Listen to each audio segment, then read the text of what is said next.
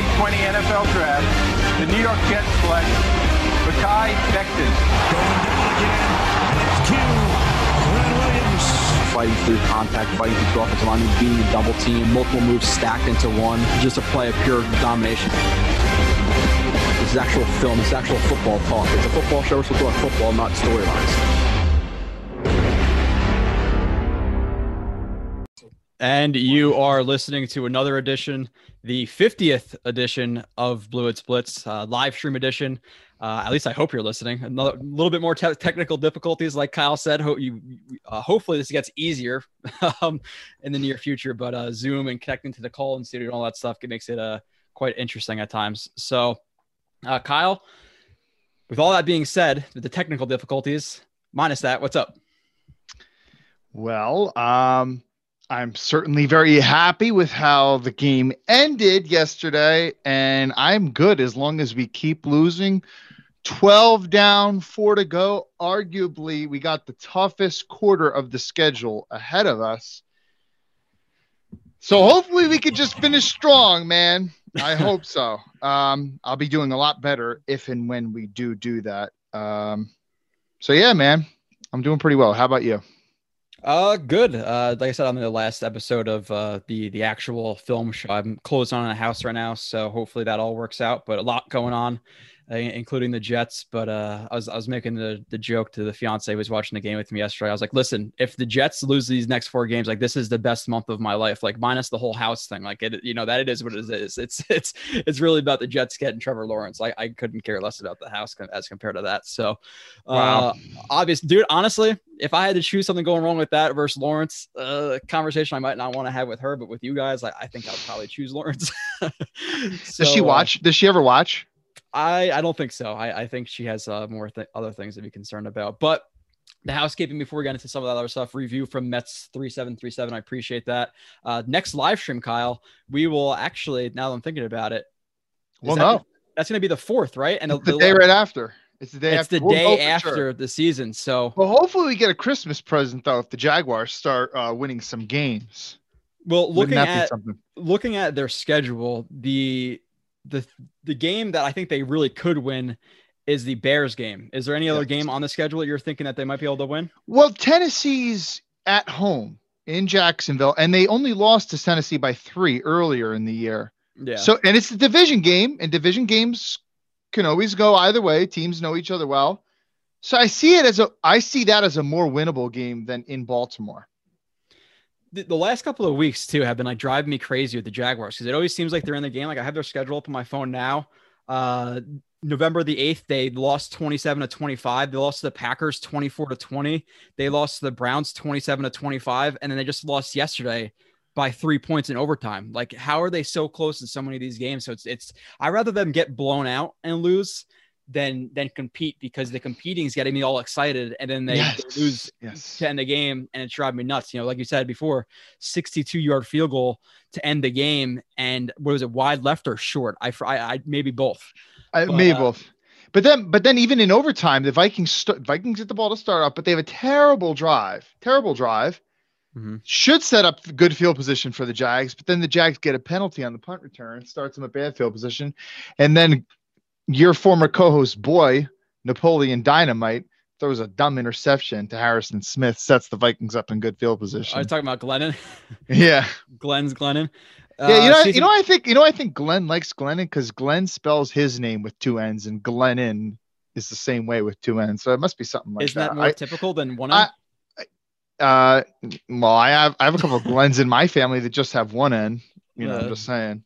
They're odd. Hello to Adam Gates in the chat, and Dr. I never know how to say his name, Kassassin, whatever it is, who had a birthday apparently yesterday. So happy birthday to him. Mike, Dark, Jerry, everybody in the chat. I appreciate everybody being in there. Get into some of those questions soon. The call-in that is hopefully working today. We'll see if it is. If not, it is what it is. We'll just go with the chat. Is 818-573-5427. Dark Assassin. He's there you go. Dark Assassin. So happy birthday to him. I believe that's the guy who's kicking my ass and tied with you right now for first in the pick. Oh, we're tied? Yeah, you guys are tied now. Tied for first. As of Saturday. I don't know. Wait, what I'm happened tied yesterday. with him or I'm tied with you? You're tied with him. I'm tied with Okay. Marcus in second/third place. So And he's how far are you behind us? like 4 or 5 games. So I got to catch up. There's a couple of weeks left. I don't know what we're gonna do during the playoffs though. 'Cause I don't know if I have a game. I don't know if I'm gonna have a show every week during the playoffs. So we'll figure it out. But Jared, Matt, what's up, guys?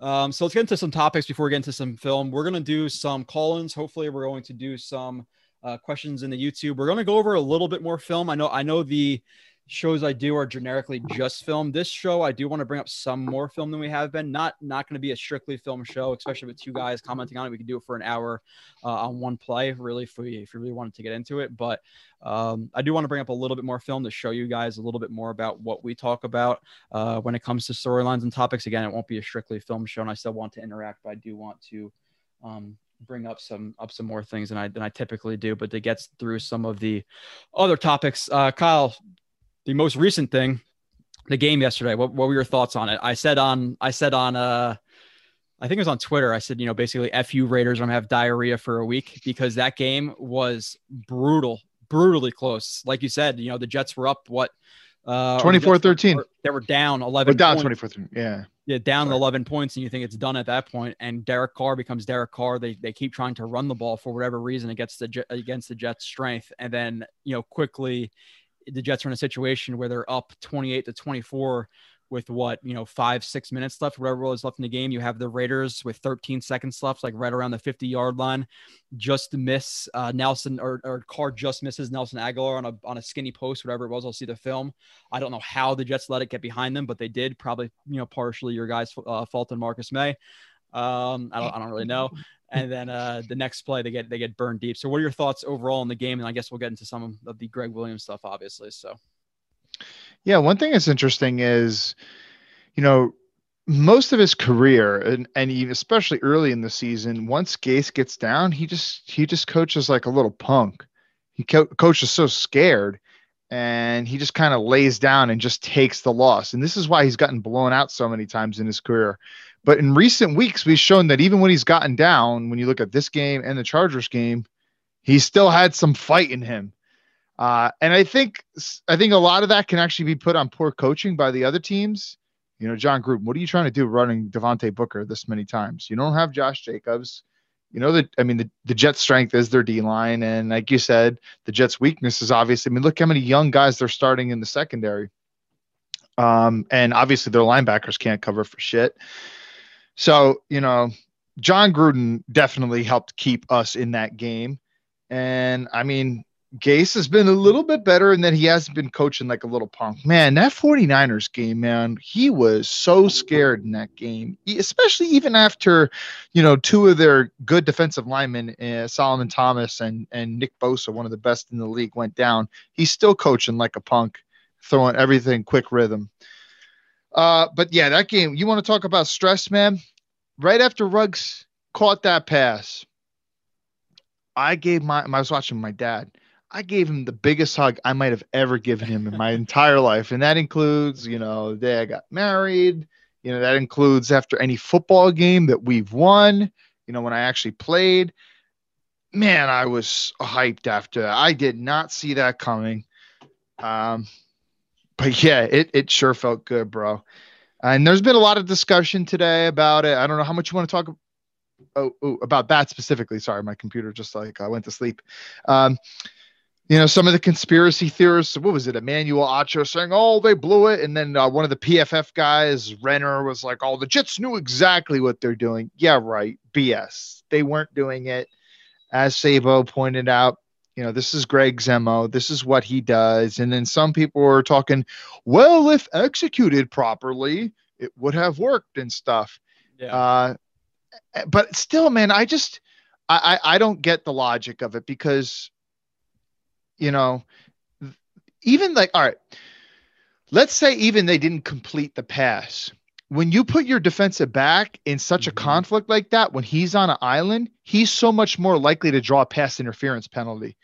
Whereas if he knows he has safety help over the top, he doesn't have to be as aggressive with the receiver. So, do you really want to put the Raiders potentially on the 1 yard line by getting a pass interference like that?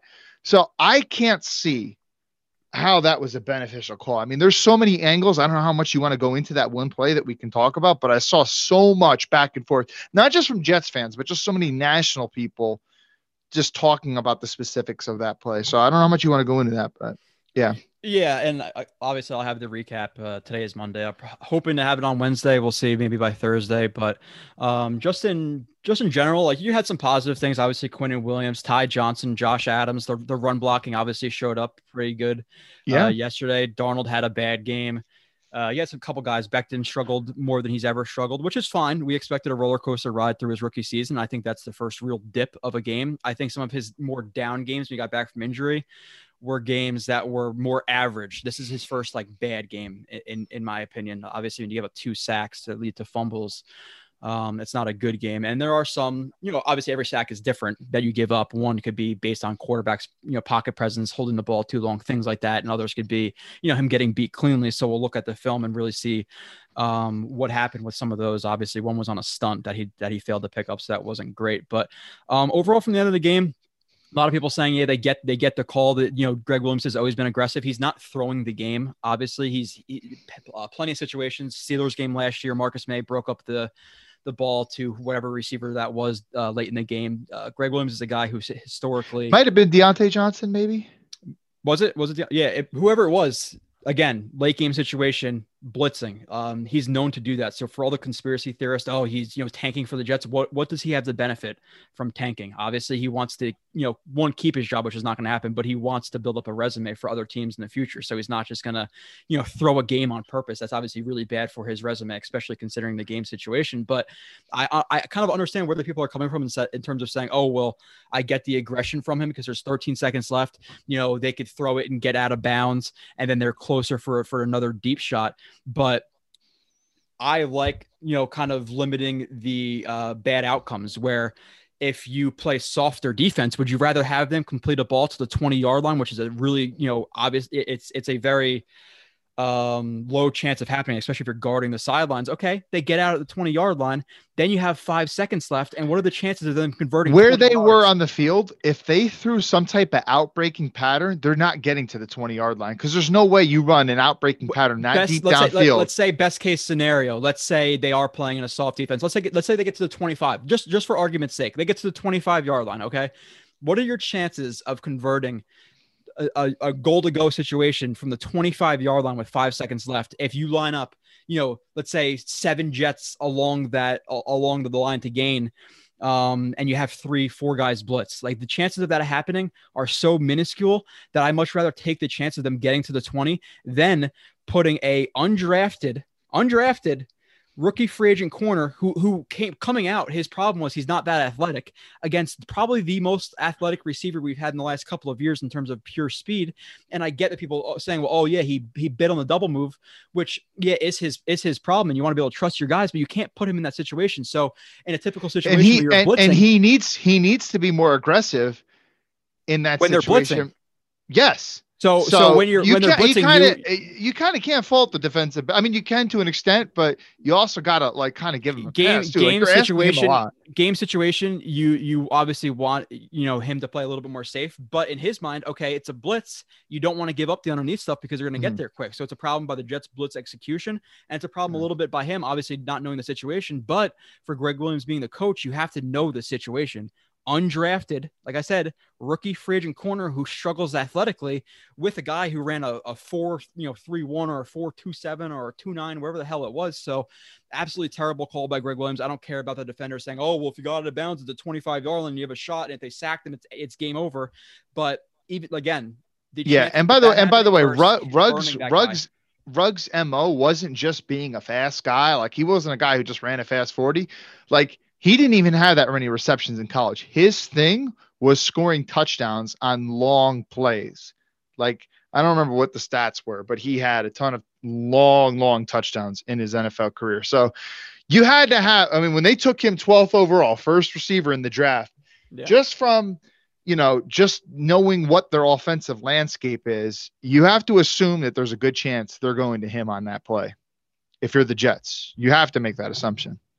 And I'm curious to see what happened the play before too, because similar situation, obviously, with only, a couple more seconds on the clock and obviously being second versus third down. But if Carr hits that throw, and like you said, when he hit that throw to Ruggs, I'm not going to lie, I screamed like a little bitch. I did. But that play before, like, I thought it was over there. Like, that was their last chance. He just threw Aguilar. And he underthrew Aguilar in the end zone. What was that? The drive before where Aguilar had to come back to the ball and it hit him in the hands, but he dropped it. He had to adjust to the ball. So Yeah, it was I was on like, fourth it's down, over. yeah. Like, yeah, he had a couple of shots and he freaking blew it. And I was pissed, man, because at that point, like, the Jaguars, I thought they were going to win or had a good shot. So now we just, erase the 1 game buffer. But if the Jaguars win any one of these games, the Jets have a two game buffer would feel so goddamn good. Yeah, how much different like would you feel right now? Like, Jets having to win 2 out of their next 4. I mean, you'd be like, of course, nothing's for sure, especially with this franchise. Yeah. But man, you'd be walking around a little bit different today. We're still a little bit worried, if we're being honest. Dude, I'm We're very a lot. worried. Yes, me too.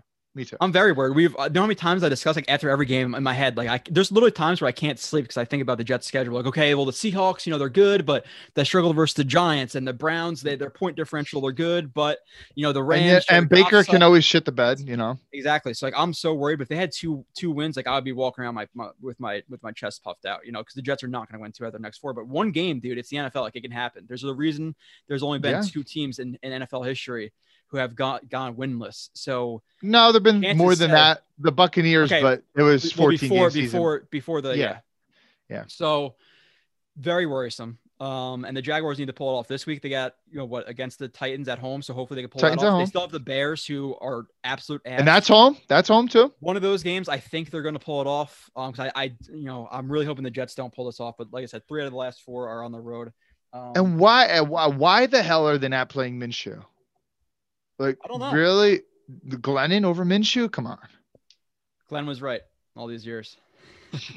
We got some comments in the thing. Matt said, any call-ins? Call-ins should be working. If not, then we'll figure it out next time, hopefully, but probably not.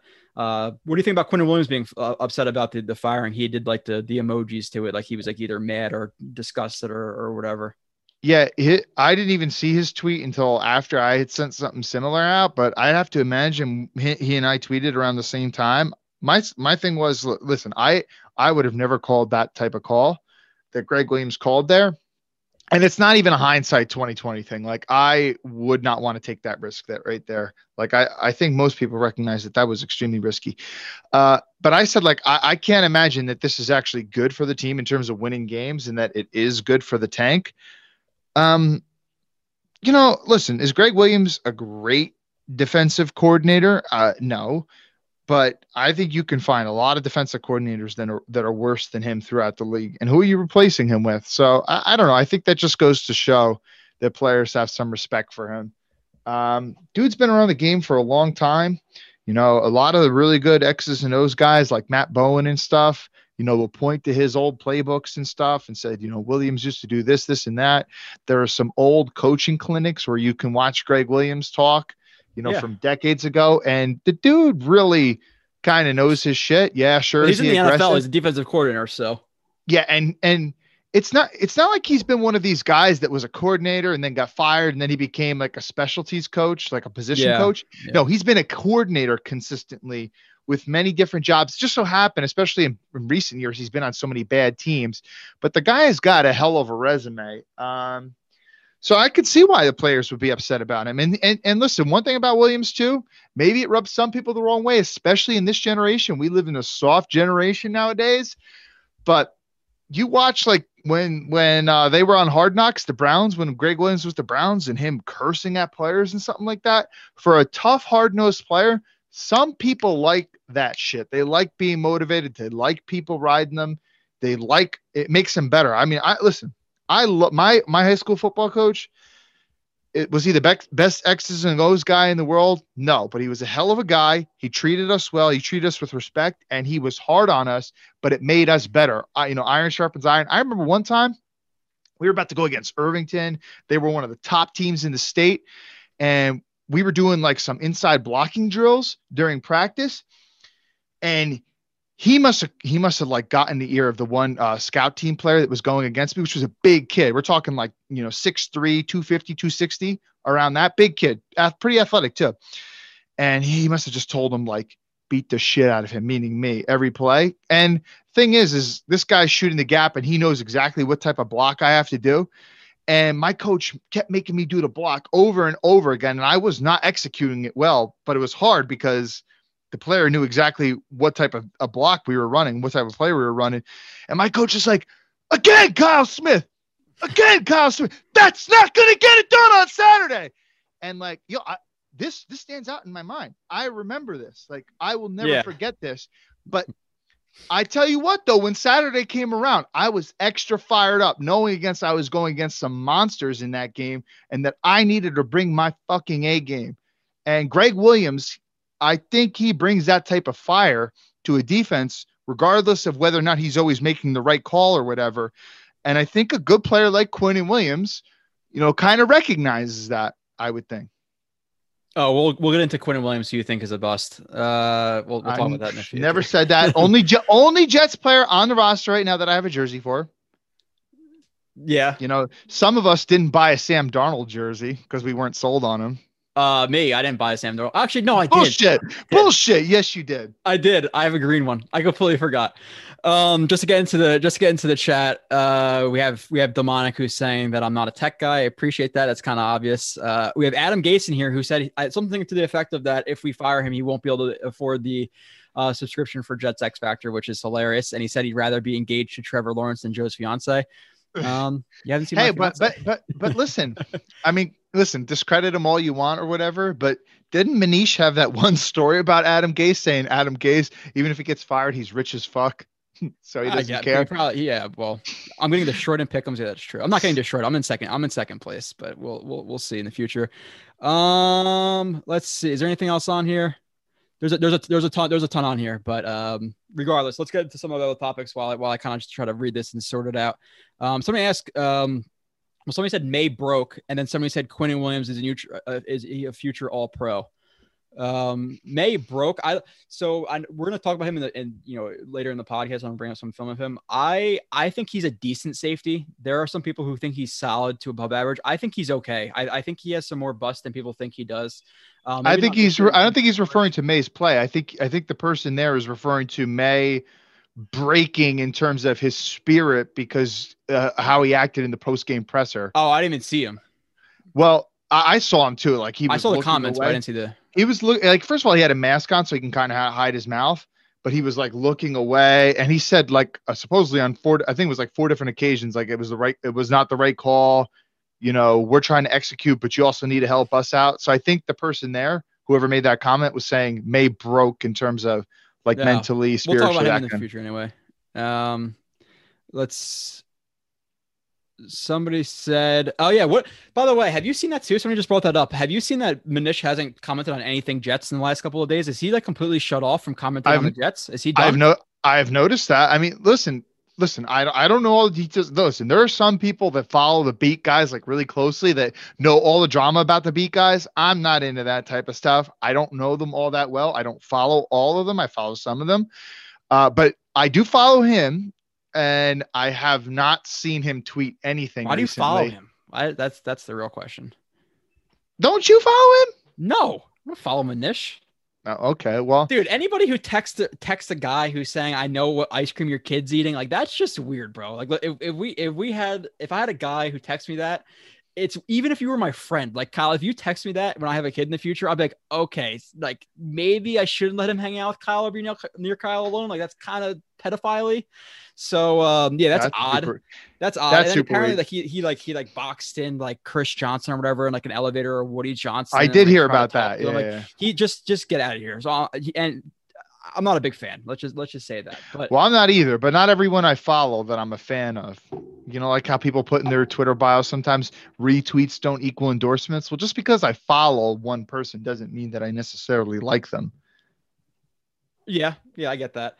Moving on from that, are you talking about the Johnsons? Are you worried about the whole firing thing? I've heard a lot of people bring it up on Twitter.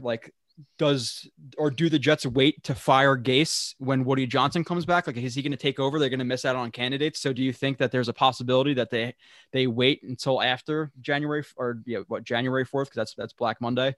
So I'm obviously hoping that is the case. I think he comes back. I think like the end of January and February sometime. Well, Trump's presidential term is over like January 20, something like that. So I know he would comes back late January or early February. So is there any concern that he might, wait until, because listen, at that point, then you lose out on all the good guys and the Jets are left picking, from the Adam Gase and it's a little bit concerning, but you also got to consider this though. Like, for example, when Miami got a good coach, seemingly in Flores, and they couldn't hire him until after the Super Bowl that one year. And the Super Bowl is obviously in February. So you still want to limit yourself though. You could still, conduct interviews without something being, totally formal, 100% signed off on. I hadn't really thought about that specifically, with the whole Woody coming back thing, if they want to wait until you just brought it up, but I'm still not that concerned. But I guess I'll have to think about it a little bit more. Yeah. Somebody said, is there going to be film today? Yes, there's going to be some film today. I'm definitely going to bring up some film today. Now, by the way, did you see we haven't talked since that. Have you seen the Adam Gase interview that he gave after the last game where he's like, oh, well, I call plays in the 2-minute drill, but then sometimes not then. And then maybe in the fourth quarter, in the first 4 minutes of the first quarter, but really only on third down, but second down when we run, like he was making no sense. So Dude, what a bad lie. Some people think there's a concern that he's not going to be fired. Listen, the Johnsons hear what Jets fans think. They do. They're definitely more in tune than some other owners. He is going to get fired. There's absolutely no way he's not getting fired. So don't be concerned about that. He is getting fired. Now, two names we've heard about it as in terms of two potential coaching candidates, Pat Fitzgerald and then Bill Cowher. There's been some rumors about that today. I don't know if you've heard anything about Bill Cowher. I've seen that. Yeah. What would you think about either one of those guys? All right, so let me just talk about Cowher first, and I really don't know much about Fitzgerald. So here's the deal with Cowher. I'm pretty sure he retired after he won the Super Bowl in 2005, if I can remember correctly. Now, 15 years ago is an eternity. I mean, I know Gruden was out for like 10. Gruden was out for like 10-ish years, but there's a big difference between 10 and 15. And 5 years. And here's the thing: when Cowher, when he left that year, that was either the first year that they had banned mugging receivers 5 yards down the field, or it hadn't even happened yet. I can't remember if that started like 2005 or 2006. So just think about that and how the passing game has improved immensely since that point. So Cowher would basically be playing in an entire different era just from that standpoint. Now, it seems like Cowher's one of those guys who really can unite a team,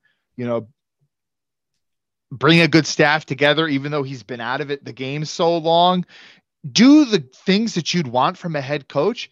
But purely from a schematic standpoint, I have serious questions. And let's compare him to Gruden, because I saw people floating around the Gruden comparison.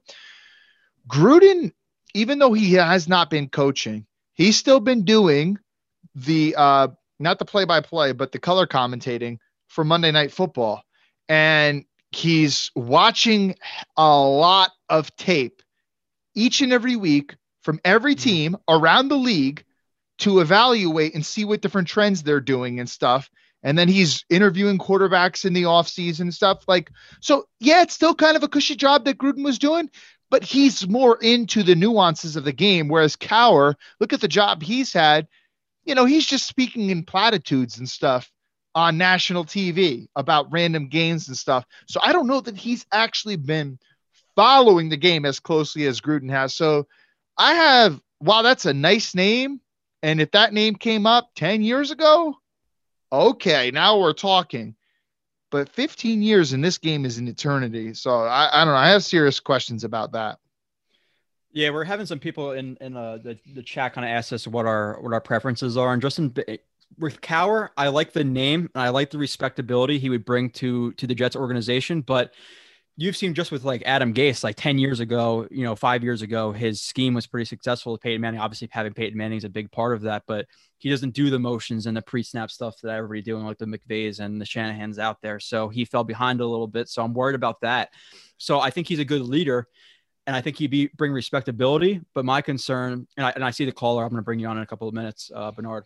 But my concern is, okay, he brings up respectability. What if he hires a good offensive coordinator? He flourishes with Lawrence, and then he gets hired and poached from the Jets in 2 years. Now Lawrence is learning a different system, or Fields, or it's going to be Lawrence or Fields. Let's be honest. Maybe Wilson makes it to number 2. We don't really know yet, but it's going to be a quarterback. So let's just say the new quarterback is going to have to learn, multiple systems in a couple of years, which I really don't like. So Bill Cowher is a nice name. I wouldn't hate it as much as I would hate a guy like Jim Harbaugh or somebody like that, but it's not my first choice. Now, in terms of some of the coaches I like, I'm not all about the hot new coordinator type deal, because I think that's failed a lot. And, just in the Jets, recent history, I know it hasn't been offensive guys, but they brought in the hot coordinator in Rex Ryan. They brought in the hot coordinator with Todd Bowles. Obviously, Todd Bowles, since being fired, has went back to the Buccaneers and has had success. But there's a big difference between being a coordinator and managing just the offense or just the defense, between being a head coach, making decisions, being in on meetings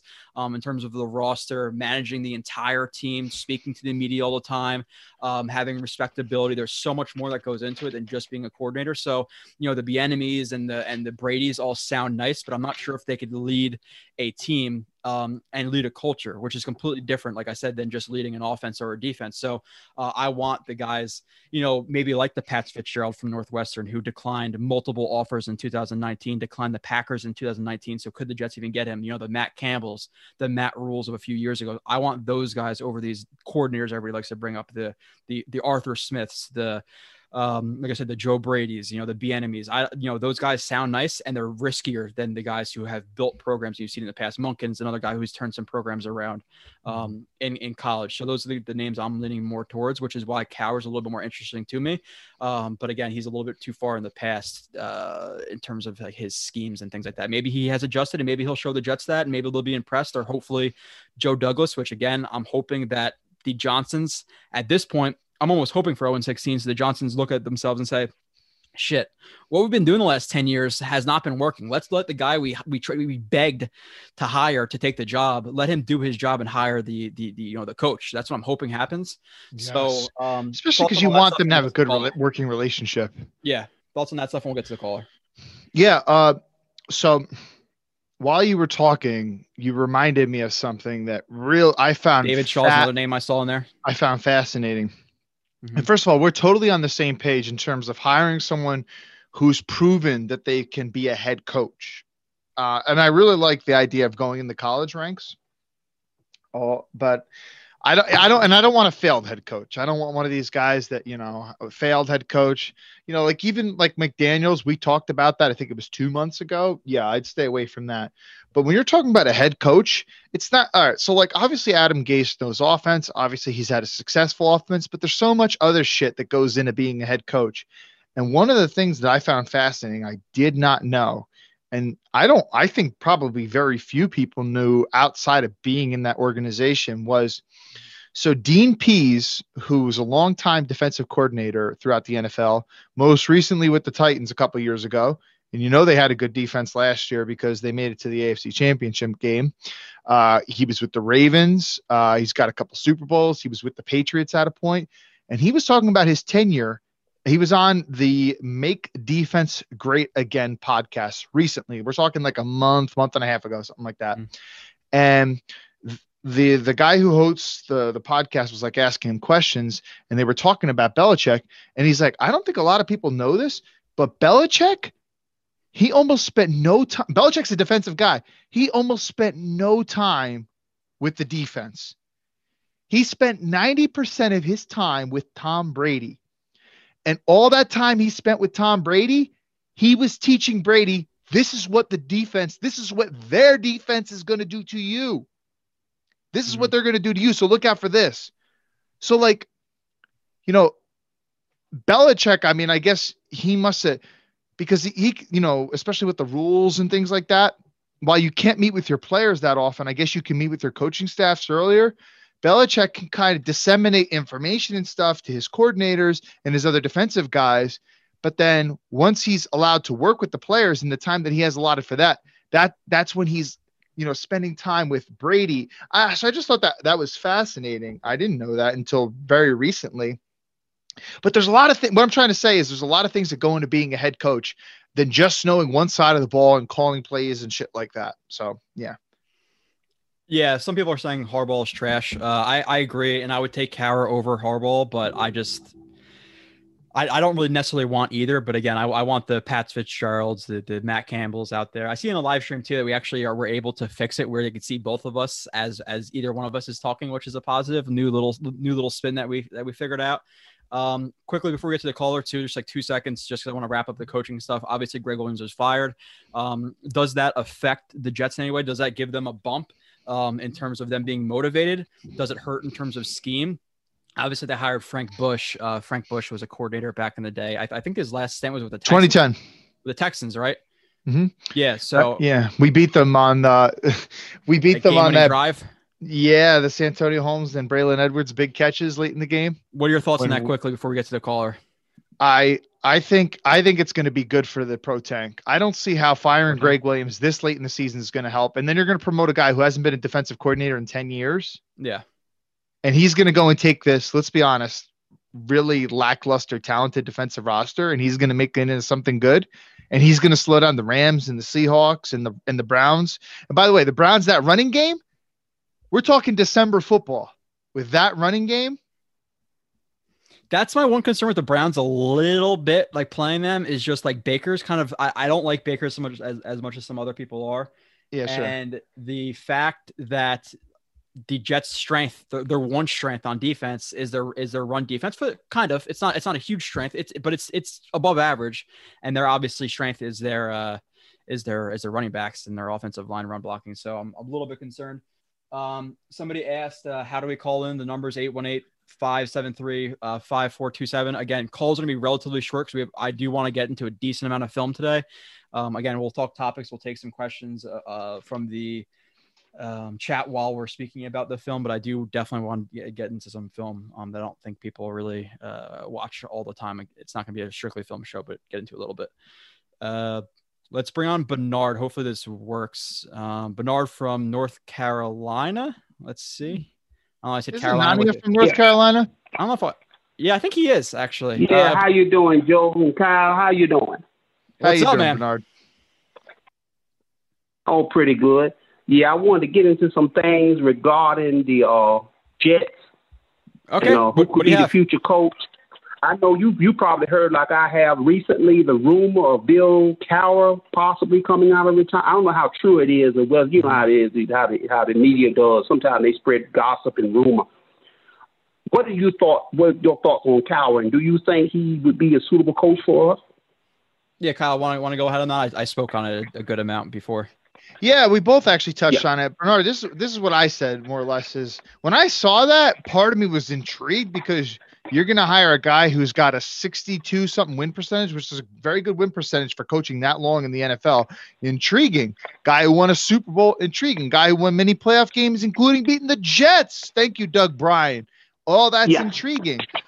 But that's right. He's been out of the game for 15 years, and the game has changed so much since then. And the one point I made is like, just think about how much the passing game has evolved in 15 years. It's evolved tremendously, and mostly it's because there's so many. The rules are designed to help the offense, to help the receivers. You know, Bill Cowher's last year might have been the first year, and I'd have to research this just to be 100% sure, or the rule hadn't even occurred yet where you can no longer bump receivers after they're 5 yards downfield. Once that rule implemented, you saw the passing stats go through the roof. So Bill Cowher has basically never coached in that era. And he's a defensive guy. So, and like I was saying, some people made the comparison to, go ahead. Could I say this? Yeah, sure. The formula I'm envisioning now, watch this. This is magnificent. Bring in Bill Cowher, draft Trevor Lawrence, and hold Joe Douglas in place as GM. If we do those three things, we would have a combination that would be very, very formidable. If you give Bill Cowher, Trevor Lawrence, wow. I think we would have the capability, I think, within 2 years to beat anybody. Looking at the draft picks we have, looking at the salary cap flexibility that we have, and I can envision Cowher and Douglas putting their heads together on the draft, and I see what Douglas is trying to do. He's trying to build a team that's freaky, very physical. That's why he took Becton. We were kind of, if you're Becton, not say we didn't like him, but we knew he needed a little bit of work. At least the rumor was, and he was right. And then he got Denzel Mims, who's like a spider, tall, lanky, kind of freaky, Plexico Burris-like. His formula is right. He just needs the right head coach to work with him and get his quarterback. It would be magnificent. I think within 2 years, we can compete for everything. Remember that I told you that. Within 2 years, I think when we break camp 2022, by 2022, it's on. We're going to be competing for everything, believe it or not. I mean, we may look a little shaky now. Yes, we do need work. But I think if we get Bill Cowher, draft Trevor Lawrence, keep Joe Douglas, we will have the formula. I've been a Jet fan for 40 years. Wow. I remember Joe Walton, Walt Michaels, Bruce Costley, Al Grove, and Parcells just before Hess died. He told Bill Parcells to come and take over. I've been a Jet fan 40 years. I'm from New York, from Brooklyn. That's my team. That's my heart. It's the Yankees for me and the Jets. So I've been like a scale on two parallel ends. I've tasted the champagne, magnificent. I've experienced the championship, and then I've experienced the pain and sorrow of being a Jets fan. We can do this. If we get Cowher, you kidding me, and draft Trevor Lawrence, and then turn around and keep Joe Douglas in place, that's the key. And then let Cowher put his coaching staff together, and if under him we can have a line of succession like they had in Pittsburgh, passing on the torch from Cowher to Mike Tomlin. That's what we need. We need 10 to 15 years of stability. We have never had this. It's always been a year on, a year off. 2 years on, a year, 2, 3, 4 years off. You know what I'm saying? Between Rex Ryan and Todd Bowles, who I think is a good guy, but he wasn't ready, never would be ready to be a head coach. And then Adam Gase. And then going from Joe Walton, who was, I'd say, a decent coach, to Rich Kotite. You know what I'm saying? We need that line of succession. Hopefully we can get a Bill Cowher and he put his staff together and get someone young that's under him. Whether I don't care who it is, whether it's an offensive coordinator, defense coordinator, or a special teams coach that can be the next man up. That let's say we sign him to a 6-year deal. Now, of course, at his age, he might not coach for no 6 years. He might just go 3 to 4 years. That's good because I think we'll be within range of less time than that to go on and win the Super Bowl. And then if he's ready to step down within 3, maybe 4 year optional, because his age and stuff, cool. Then he'll put together a coaching staff where we'll have that line of succession that when he's ready to step down, we'll still be fine. You know what I'm saying? What do you think? Yeah, but all right, one, I love the fire that you have. That's for sure. I definitely like your passion about the Jets, and I appreciate you still sticking around for 40 years of being a Jets fan. I know it's been a little bit difficult after the last 40 years. But in terms of Cowher, it's rough. In terms of Cowher, so I like the idea of him as a leader. My concerns come with, so if obviously I like him over some other guys, the Harbaughs out there, because I don't think he's a true leader, and I want a leader first and foremost. Some guys in the chat are saying, yeah, it's all about a leader, which I completely agree with. My only concerns with, or my major concerns with him is, one, who does he know to be the offensive coordinator? Is that offensive coordinator, in tune with what's happening now? And same with the defensive coordinator. You have to be able to know how to defend today's game. And then my other concern with him is, okay, let's say we do hire him. And like you said, with the Jets competing, I think it can happen quicker than some other people do as well. You have some pieces on the offensive line. You have some solid receivers, I think. You have, a good defensive front. You build corners, you build some more offensive linemen, you add another receiver or two, and I think they can compete. Look at what the Dolphins are doing this year. I think the Jets can make that leap to competing for a wild card spot in just a year, considering the free agent money they have. If Lawrence is as good as we hope he could be, I don't think they're going to make a strong push next year, but in 2022, I could see them making a run into the playoffs. So I agree with you there. But the concern with that is, okay, the Jets are successful. Their offense is humming.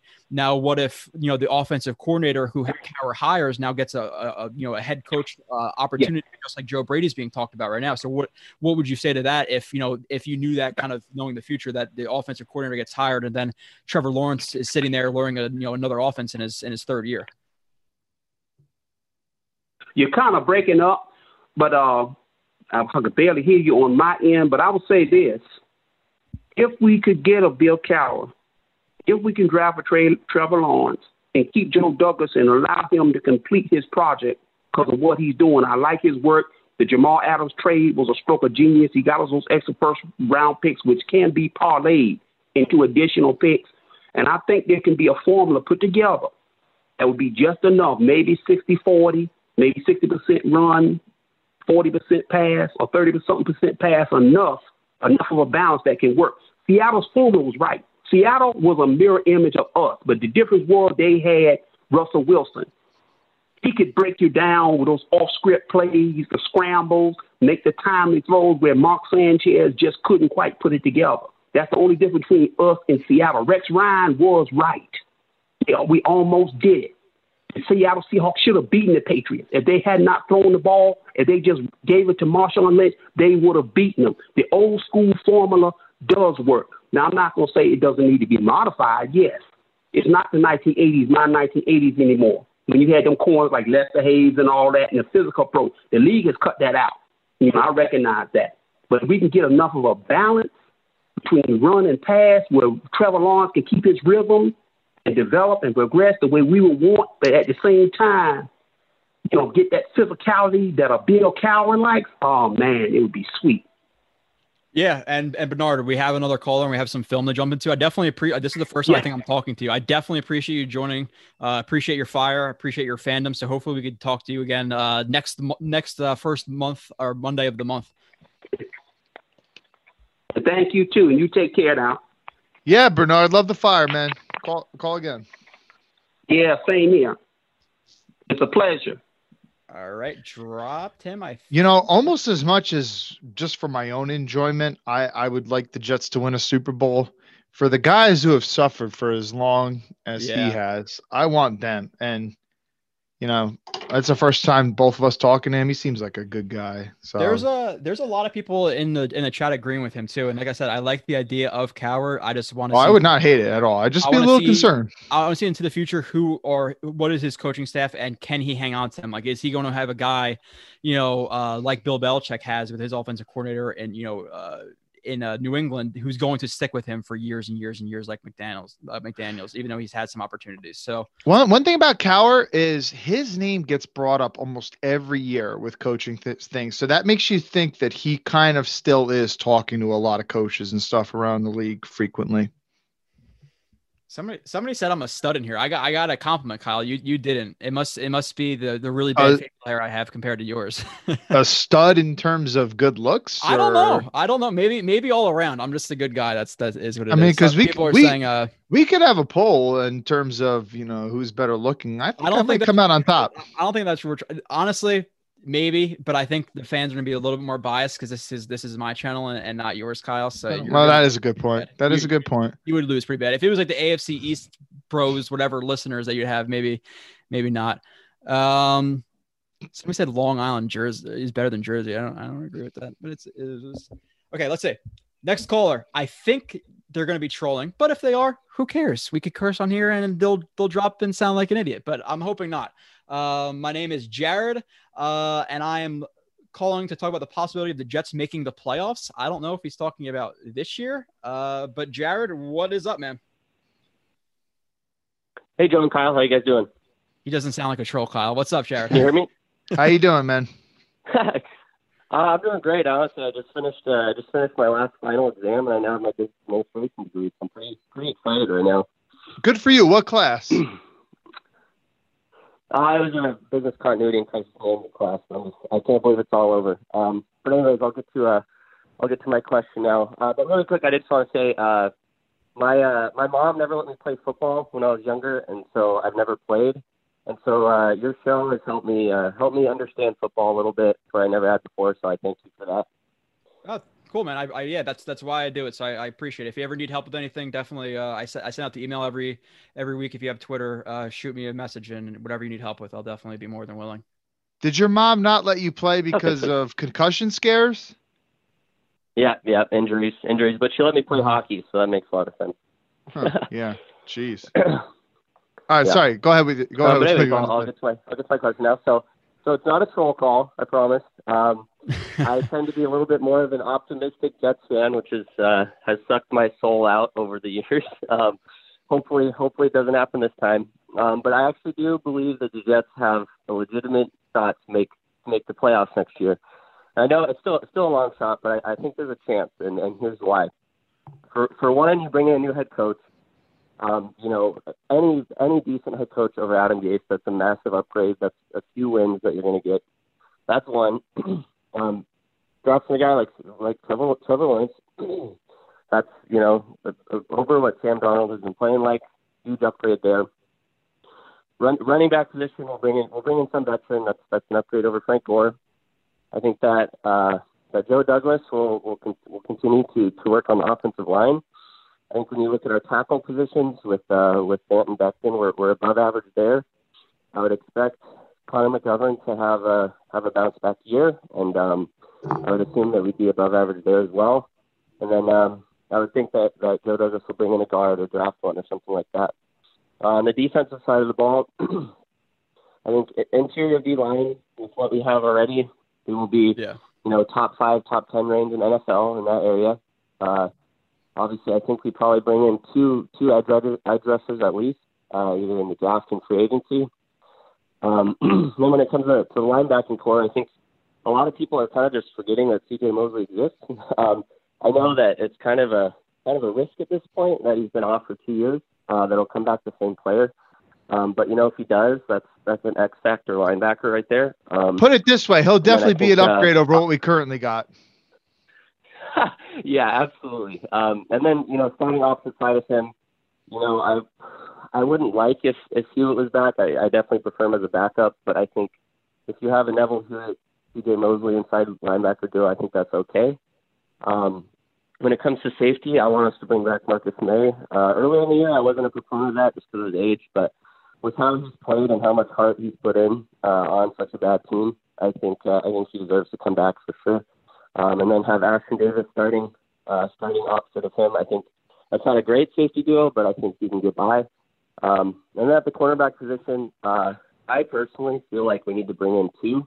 I know just a number 1 would be nice, but personally going into the year, I would prefer to have Bryce Hall and Wes Austin more battle it out for a number 3 spot. Obviously, maybe have Brian Poole come back. But considering injuries and stuff, I just couldn't imagine having a outside starting corner duos Hall and Wes Austin at some point in the year. So I'd like to see if we got into.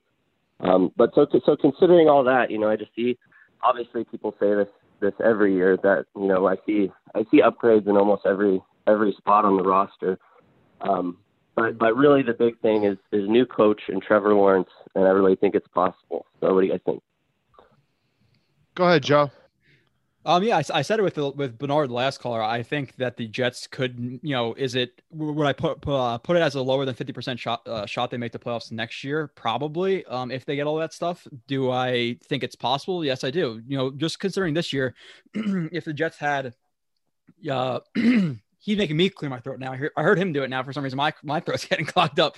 Now with Flores last year, the Dolphins, they were one of the worst rosters in the league and all this stuff. If we had Flores this year with the Jets, let's say right now they probably have 3 wins. I would think maybe even 4. I think they beat the Broncos. I think they beat the Pats, and they definitely beat the Raiders last week, in my opinion. So I don't think it's as bad as of a team as some other really bad teams in past history. I know some people say, like, you have people in the chat saying the offensive line stinks, everybody get back, and that's not true. Fant is about average. McGovern, not true. Yeah. McGovern has been better the last couple of weeks. I think he'll round out to being about average, if not above that.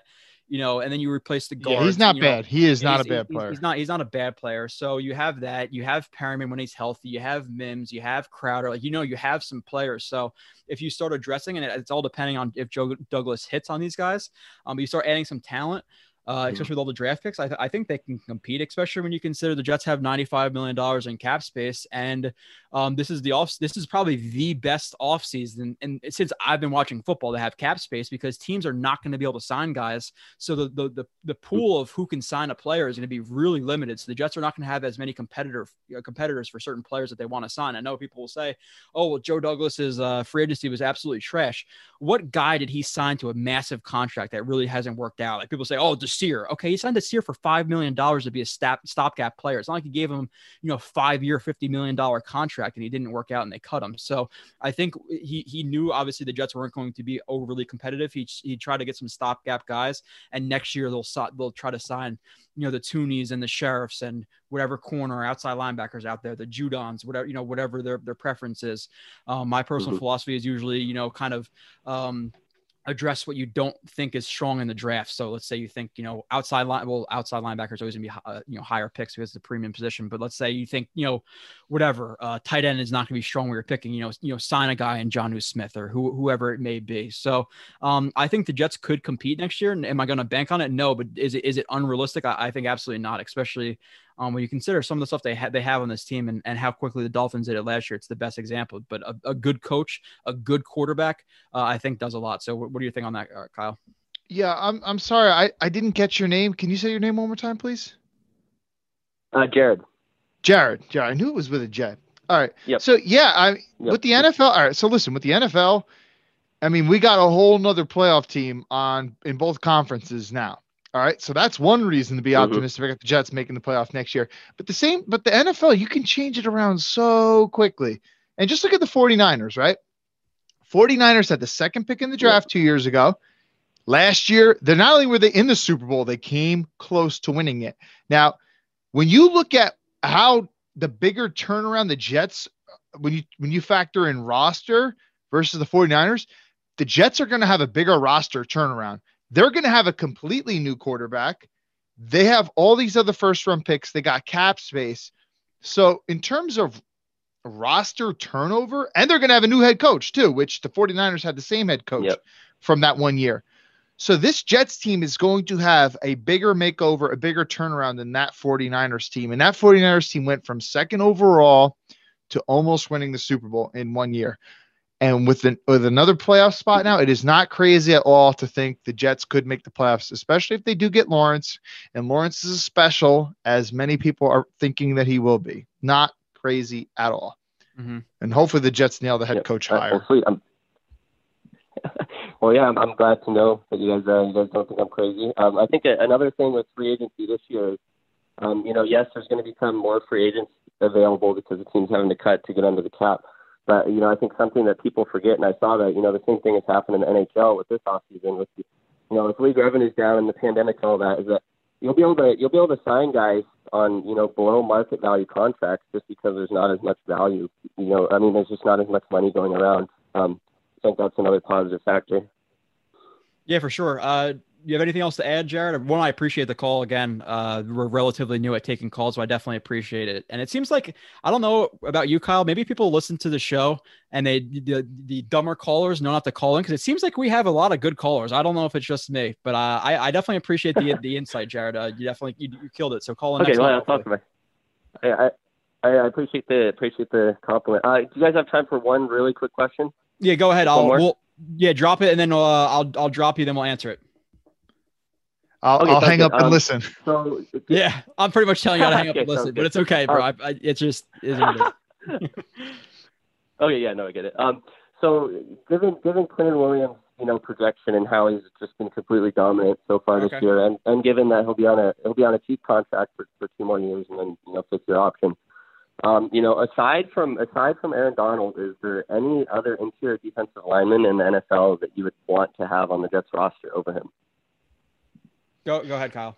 Well, Joe, you were telling me a couple months ago that Chris Jones is actually not as good as people think, but every time I watch that guy, he's killing it. Chris Jones of the Chiefs. I remember, and he destroyed every rep that he and Alex Lewis were singled up. Mm-hmm. He literally. Well, I don't think that's a high bar to clear. Well, I know. I'm just saying though, but. And Lewis is not good. He's better. He took a jump. He's improved since where he was last year. He's not good at all. Yeah. But I'm telling you, he has straight up abused Alex Lewis in that game, more so than Alex Lewis has been abused all season by anybody else. But you don't like Chris Jones for some reason, or you think he's overrated? No, I like Chris Jones. I don't think that's a proper way to word it, Kyle. Putting words in my mouth, just very unprofessional. I think he's very, very good. I just think it's in the pass game. In the run game, watching film of offensive linemen just from Jets signing guys like Fanton, McGovern, and Khalil last year, and whatever. I watch a ton of film.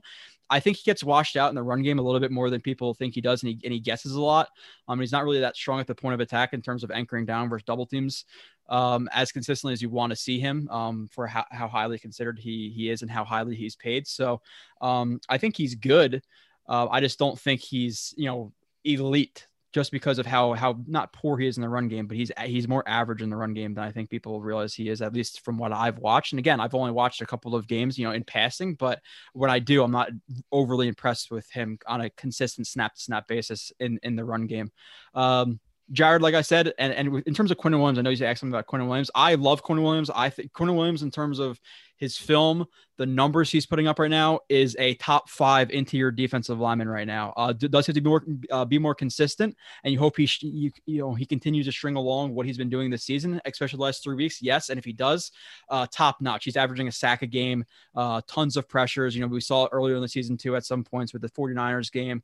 He absolutely killed that game too. So Quinnen Williams is showing what he did at Bama with the technique, with linking the hands and feet, things like that. He has some explosion, more straight line than lateral, like Kyle likes to say, which I agree with, but that's okay. So I think Quinnen Williams will continue to be a top 5 interior defensive lineman, considering there's 3 factors I always talk about with Quinnen Williams. One, he is double teamed a lot because he's asked to pick and loop on stunts a lot, which is a problem. 2, doesn't have great secondary behind him, so he has to get to the quarterback really quickly. And 3, quarterbacks can bail out of the pocket, because it's never pinched because the edge rushers don't get there. So considering those 3 things, if those 3 things turn around, which it will, hopefully with the roster improving in the future, Quinnen Williams can be even more dominant than he is. And that's not even considering his age and how he'll continue to grow. It's only his 2nd year. So I am really, really faithful in Quinnen Williams and what he'll bring to the future. But Jared, appreciate the call. And like I said, hopefully we hear from you again in a month from now.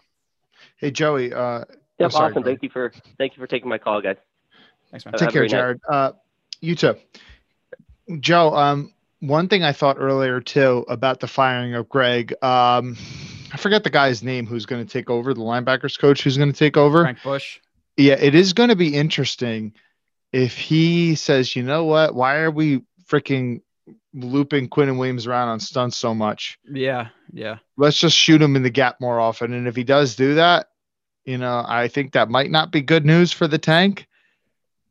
But that's going to be interesting if we see him doing less of that, because that is one thing that is frustrating to watch each and every week. I'm going to run through some of the comments, and then we're going to do some of we have 2 more callers. I want to be relatively quick with the callers, because I do want to get to some film. Joe, did Greg Williams run any split field coverage at times, but you didn't really see it a ton. There's a lot of 1, Tampa 2. He did run some cover 3, but split field coverage in terms of like man end zone, it happened sometimes, but I'm not going to say very, very often. Let's see. Why is Cameron Clark not playing? I'm just going to answer some of these questions really quickly. Lightning round. I don't know why Clark's not playing. It bothers me that he doesn't play. At this point, we're playing guys like Elflein and Andrews and all these other guys. Kyle, what do you think about that? 'Cause it is a little bit frustrating, but go ahead. Yeah, it's frustrating. I don't know. Maybe he is legitimately hurt. Yeah, maybe they're being cautious with him. They don't want to put him on the IR or whatever the rules are in terms of not being able to bring him back. Somebody said my hairline looks like the Batman symbol, like the widow's peak. That's funny. It's a widow's peak, bro. You shave it off and it grows back. It looks even more dumb. You kind of just gotta leave it. So Ashton Davis, I think somebody said he's trash. He's growing. Hewitt 12 tackles yesterday. If he did, tackles are the most overrated stat for linebackers. Especially I'm talking to my too. dad. My dad's he's in one of these individual defensive player fantasy leagues. So he thinks that all the best players in terms of defense are the guys who rack up. So Paul Posluszny is better than Ray Lewis, probably. Yeah.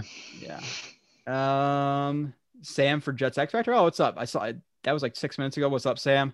Somebody said who's killing it with us. He just joined a couple like a month or 2 ago. So he's killing it with the Lawrence film and the Wilson film and all that stuff. So glad to have him.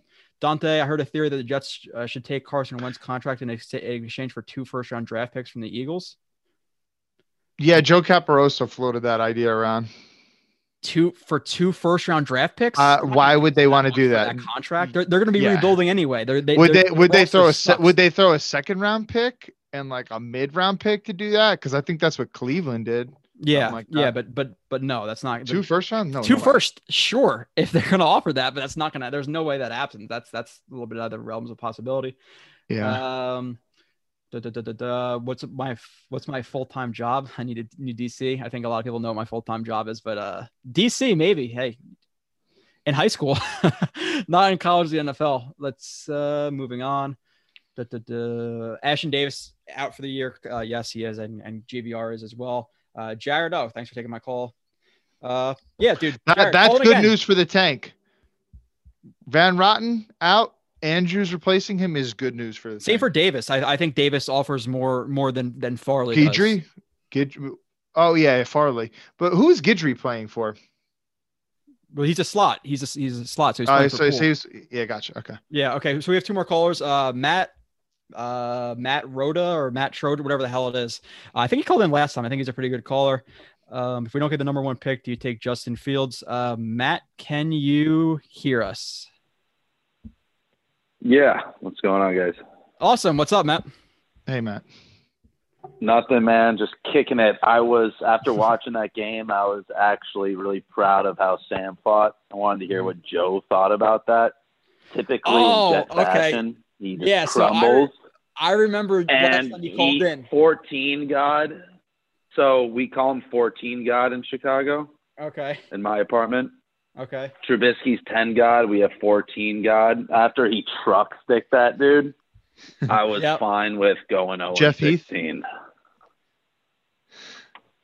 Yeah, Kyle, go ahead. I remember you calling it last time, Matt. You're a big Sam Darnold guy. I remember you supporting him. I think the last couple of weeks has showed you a little bit of what he kind of is. He's inconsistent. Like he'll have one really good throw, one really good play, fumbles, interceptions. The two last week were absolutely brutal. And again, calling Sam Darnold and Trubisky gods, I'm sure it's a joke with your buddies.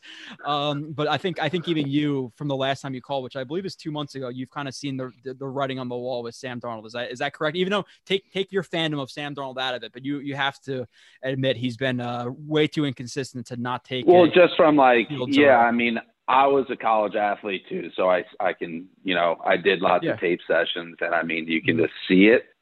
I don't think I wouldn't give up. You played basketball, on him. right, Matt? Case is obviously just a I remember that. Yep. So I mean, I just think Gase is just so bad that it's a joke, regardless.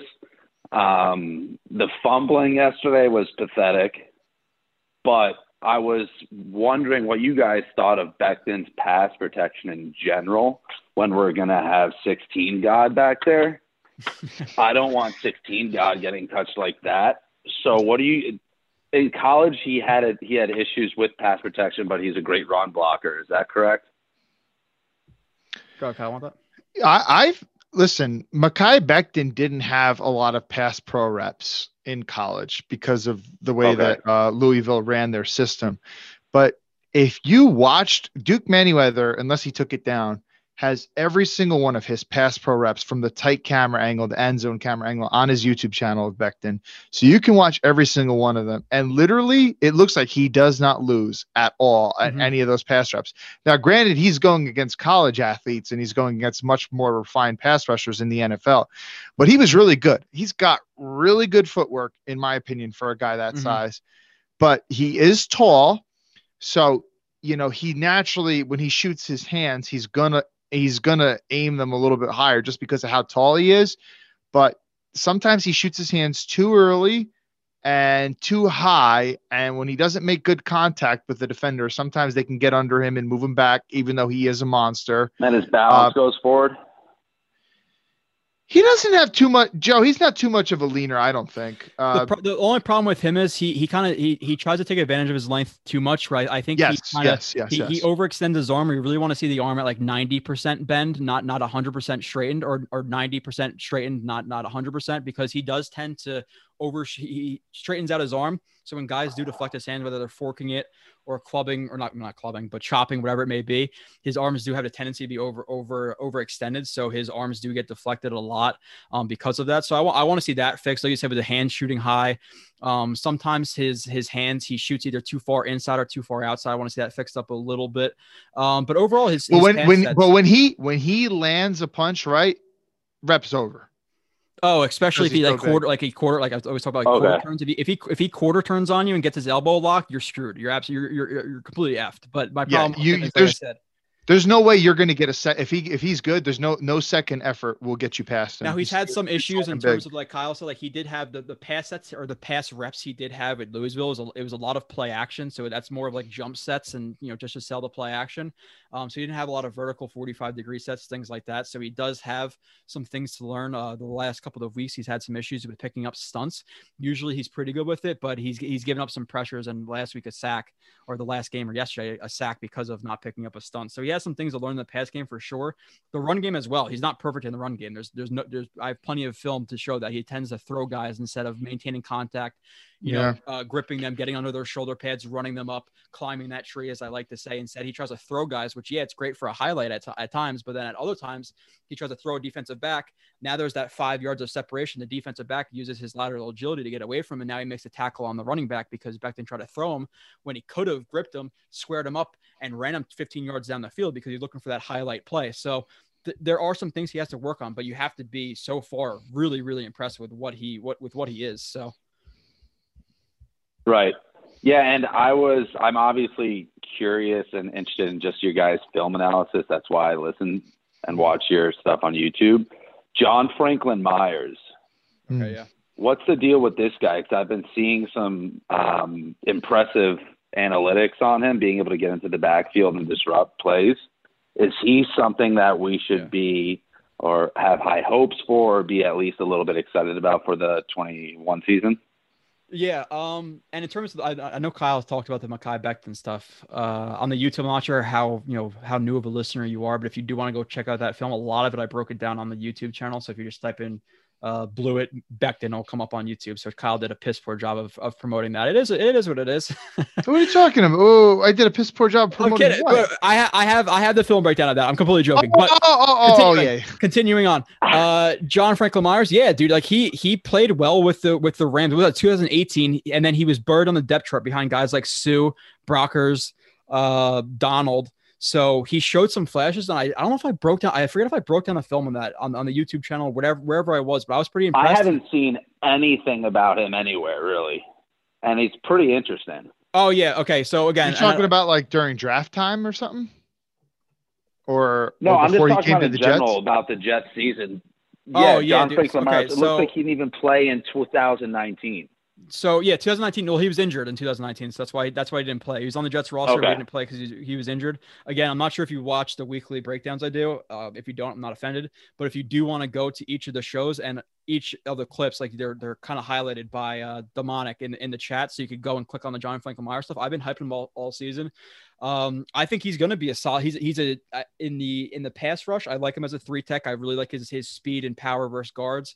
Run game, I would like him more on the edge. But overall, he's been good. He's explosive. He has good handwork. You could tell that based on kind of him learning from a guy like Donald. Definitely good with cross chopping, swipes, things like that, and kind of using his lateral agility to get away from guards. And really good bull rush too. Like he's super powerful and super linear and explosive when he gets into bull rushes. So I like that. I will be doing some John Franklin Myers breakdown on this one. Not really a lot, but again, I do it every show. But cool. In terms of like future guys, Q, John Franklin Myers, Fatukasi are all monsters inside. Like they are going to be really good players and are continuing to develop. But Matt, anything else to add before we have another call and we do want to get into some of that film that let me comment on John Franklin Myers really quick. When you think of guys that we've had in terms of pass rushing, in terms of Jenkins, Basham, Henry Anderson, Nate Shepard, even though we give Henry Anderson a contract after he had however many sacks he had that one year, John Franklin Myers has shown way more than any of those guys did at any point. So, for sure. Good. Those guys stink anyway. But I'm just saying, like, even when they've shown flashes, like, Jordan Jenkins, he's good. Jordan Jenkins might get $10 million a year. Some people were speculating. Henry Anderson did get a contract like that. John Franklin Myers, despite being really young and not having the experience that these guys had, he's already shown way more than they ever have. Yeah. So the reason to be optimistic. I guess that's positive. Matt, we definitely appreciate the call. I guess a dwarf is tall amongst midgets. I get it. I like that There you though. It's go. positive. I appreciate A it. dwarf. I use that on a podcast, a similar kind of analogy. A dwarf is tall among midget. Like, so I said, like kind of with the Jets DBs, like Poole doesn't get picked on as much because, you know, if you're with your friends in the woods, you have to be, you don't have to be the fastest guy. You just can't be the slowest friend if you're running from a bear. And that's kind of like the Jets in terms of the Jets secondary, but I might have to use that dwarf to midget thing. So, Matt, appreciate the call. Hopefully we hear from you again in the month, and hopefully a month from now you have the 16 guide instead of the 14 guide, you know, running through you and your friends. I'll still have 14 God, but I'll have a 16. I'll have a 16 Jesus. That's what we'll call him. All right. There we go. Perfect. All right. I'll talk to you guys. All right, cool. Appreciate the call. Some people in the comments, we have one more caller, then we're going to get to some film. Frank Lamarche had 10 pressures on Sunday. Insane. Yeah. And like in terms of pressures, like I saw something the other day, like we had a couple of people who were saying, oh, well, you know, Quinn Williams had seven back-to-back, or 7 pressure games back-to-back. And then I saw today, oh, well, you know, he had a 6 pressure game. That's his highest in the last 3 weeks. Like, I don't know how people rate pressures, but overall, yeah, Frank Lamarche. Yeah. I always wonder the same thing. Frank Lamarche has been good. Mekhi Becton got beat bad twice on Sunday. Technique issue, correctable. It's technique issues. It's his hands, it's his feet, it's his recognition of stunts, things like that. Speaking of Becton and pressures, the whole idea that Becton gave up no pressures against Bosa and Ingram is not true. Yeah, it's false. I saw Ingram at least. Dude, we're going to talk about some of that in the future with the Mekhi Becton tape, because some of the people out there who listen, and again, I think he's going to be I legitimately do think he's going to be a top 5 left tackle. Is he now? No, but there's people on Twitter who, in my opinion, are a little bit irresponsible with some of their breakdowns, and they make people think that he's the best left tackle in the league. He has nothing to work on. He makes no mistakes, which is not true. We will get into that. I promise. Somebody said, what kind of contract do we offer for Brian Poole at the end of the season? He's 28 years old. I would. You might not be offering him anything. I don't know. Yeah, I'm not sure. And I like him. I like him a lot. I think him at $6-7 million a year for 3 years with half of it guaranteed is a relatively reasonable deal. So, we'll get into that. Somebody said Baldy is a joke. Yeah, we'll talk about that in a little bit. Moving on to not the last caller, but the last caller in the queue. Again, you can call in. We're going to do some film in a little bit. Jack, and again, the auto screen I was reading, because it's funny. Jack calling into the Blue Book show to talk about Jaguars and Chip's tank. So I don't know what that means, but we are going to talk to Jack. Jack, what's up? Hey, how's it going? What's up, man? Hey, Jack. Do you want to talk about a blue chip or something weird like that? I don't think we screened you right. Oh no, I'm just interested in sort of this tank off with the Jaguars. I mean, I've been rooting for this tank pretty much since week 2. I mean, I don't know. I know like a lot of people might think Darnold is good. I think, I was very skeptical coming into this year, and that Buffalo game definitely made me think that he's not the guy. Me. So I've been rooting for quite a while, right? So yesterday I was on my knees. I was going to cry that we got these 2 no-name running backs, a bunch of guys that are meaningless to the future of this franchise, going to ruin all this hard work that they've done. But so as of now, I am definitely the most confident that they will go 0-16 at any point. But there's just still the big problem is they never get a team's best shot. I mean, a team hasn't played well against them in like a month and a half. Like all these teams have been. I mean, Miami did hold them 3 points just 2 weeks ago. It was awful. They wanted them to win the game. Yeah, I mean, like 3 fumbles. Like they were awful. Yeah. The Bills had like 7 field goal attempts. I mean, the Patriots were horrible. All these teams are terrible. The Raiders, this game was so important for their playoff hopes. So important. They just got blown out by the Falcons, and they come in here and they get up by 11, and they decide, we're just going to punt. We're going to punt on the other side of the field twice. Yeah, Devontae Booker, he's a stud. Yeah. It's ridiculous. So, I mean, I mean, they're going to Seattle. I don't think they're going to, beat them again. Thank God they lost. They can't afford to lose this week again.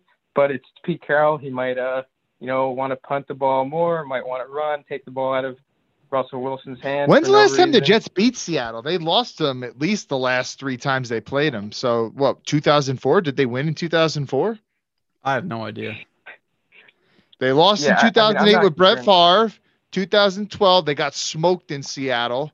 Russell Wilson's rookie year. 2016, they Yeah. kicked the And shit then out of us at 2016 MetLife. was- Yeah. Bilal Powell has that, There's no way yeah. I see Russell Wilson not carving up this defense. There's absolutely no way. So I'm not really. And again, people are. I don't like to say, No, oh yeah, the Jets are definitely agreed. going to go 0-16 because I don't like. I do have jinxes. Like I do not like saying that stuff because something like Kyle. I really was going to go at you this week because I saw tanking for Trevor. Change your handle. Like the week before we almost beat the Raiders. So you might have to change that back or something, or maybe you don't. I don't know at this point, but yeah, I think the Jets do have a good shot to go 0-16 just because they're terrible. Like Seattle's obviously a better team. The Rams are much better coached than the Jets. The Browns are 9-3 right now. Even though I don't think they're as good as some people think they are. And the Patriots, you have definitely to not as hope good. the Patriots, you have to hope. Yeah, they need to be in it. They need Yeah. to be in it week 17 because if they are not in it, I could see a lot of guys getting added to the injury report because they're feeling a little tweak they had in practice. So But one thing I've been trying to say, listen, if they're in it, I don't think we got to worry much. Belichick's teams always heat up this time of year, especially at home.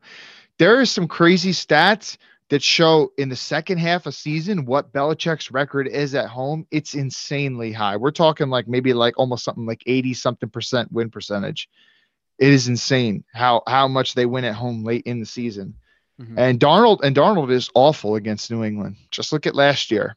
So if New England wins 2 out of their next 3, I don't think we got to worry much about that game. Now, if Darnold gets hurt and Flacco comes in, we might have a little bit more of a worry. Like honestly, dude, like if he played the Raiders this game, do we win the Raiders game? Probably. And that's obviously really bad for Sam Darnold's future. The fact that Go ahead. I was nervous when he got that when Ty Johnson missed the blitz and he came up limping. I was like, oh no, Flacco's gonna come in. This Raiders defense is awful. And they're gonna win this game. Yeah, for sure. So we'll see obviously what happens at the Tankathon. Hopefully our next live stream, 1, you both call in again, and 2, we're talking about the Jets' #1 pick and who they're going to hire for a coach. Because listen, if I got to do a live stream after the Jets beat the Patriots week 17 because Bill Belichick benched everybody, I'll come on with you. I'm going to be miserable. So I'm the Tankathon. I like that phrasing, but Jack, if that is your name, hopefully, I think you said it, but hopefully it didn't scream you wrong. But we appreciate the call, and hopefully you call in again, dude. All right, thanks for having me. Peace, Jack. Let's see. Okay, so going back to the chat, 100 people in here. I don't know how many likes we have, but if we don't have about 100, I'd be pretty upset. I'm gonna freak out. Let's see. I'm trying to see if somebody said Seattle 33-7. Somebody asked if what's the biggest or who's the biggest to blame in terms of the Jets letting up with 200 yards to Waller. It's a combination of the spot dropping. It's a combination of Ashton Davis, Bryce Hall, Hewitt, Lange. It's everybody. The Jets cannot cover on the intermediate. They just cannot because of spot dropping. And I hate that Greg Williams. Marcus May too. Missed he had an opportunity to tackle Waller. Yeah, and Marcus May too. That's a couple. He missed the tackle there. And then what was the game? Was that 2 games ago with the Chargers game where they hit a deep crosser and then he runs across tackles his own guy because he takes a really piss poor angle. So he had that bad angle against the Browns week 2 last year. Yeah, so some people count him as a good tackler. And usually when he gets to the guy, he is. But in terms of his angles and things like that, he's not.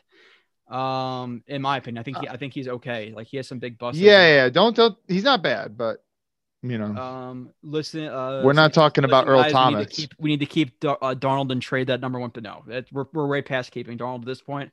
Who are you cutting and who are you keeping so far? I don't know. Yeah, the guys who want to keep Darnold at this point, I don't even know if I could have a conversation with them.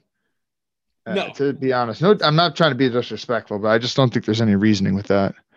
Yeah. Okay. So let's get into the film, I guess. I don't really see any other comments in here that are again, if you did comment something you want us to answer it, comment again because there's a ton of stuff in here and I don't want to search all the way back because that'd be really bad podcasting. But since we're talking about what position do groups want to do first, because I kind of honestly just put a bunch You of choose. here. You choose. I always got to choose stuff. I host the show. I put up the film. I take the calls. You know, Kyle, no, I actually do something. Blitz, blitz for a reason. And then right? you had a chance. You know, I'm so offended. You had a chance to promote my freaking breakdown of the film I found from what's his name, Duke Manyweather. And what do? You go to Duke Manyweather's show. You know, that's what it is. Yeah, you know, I should have.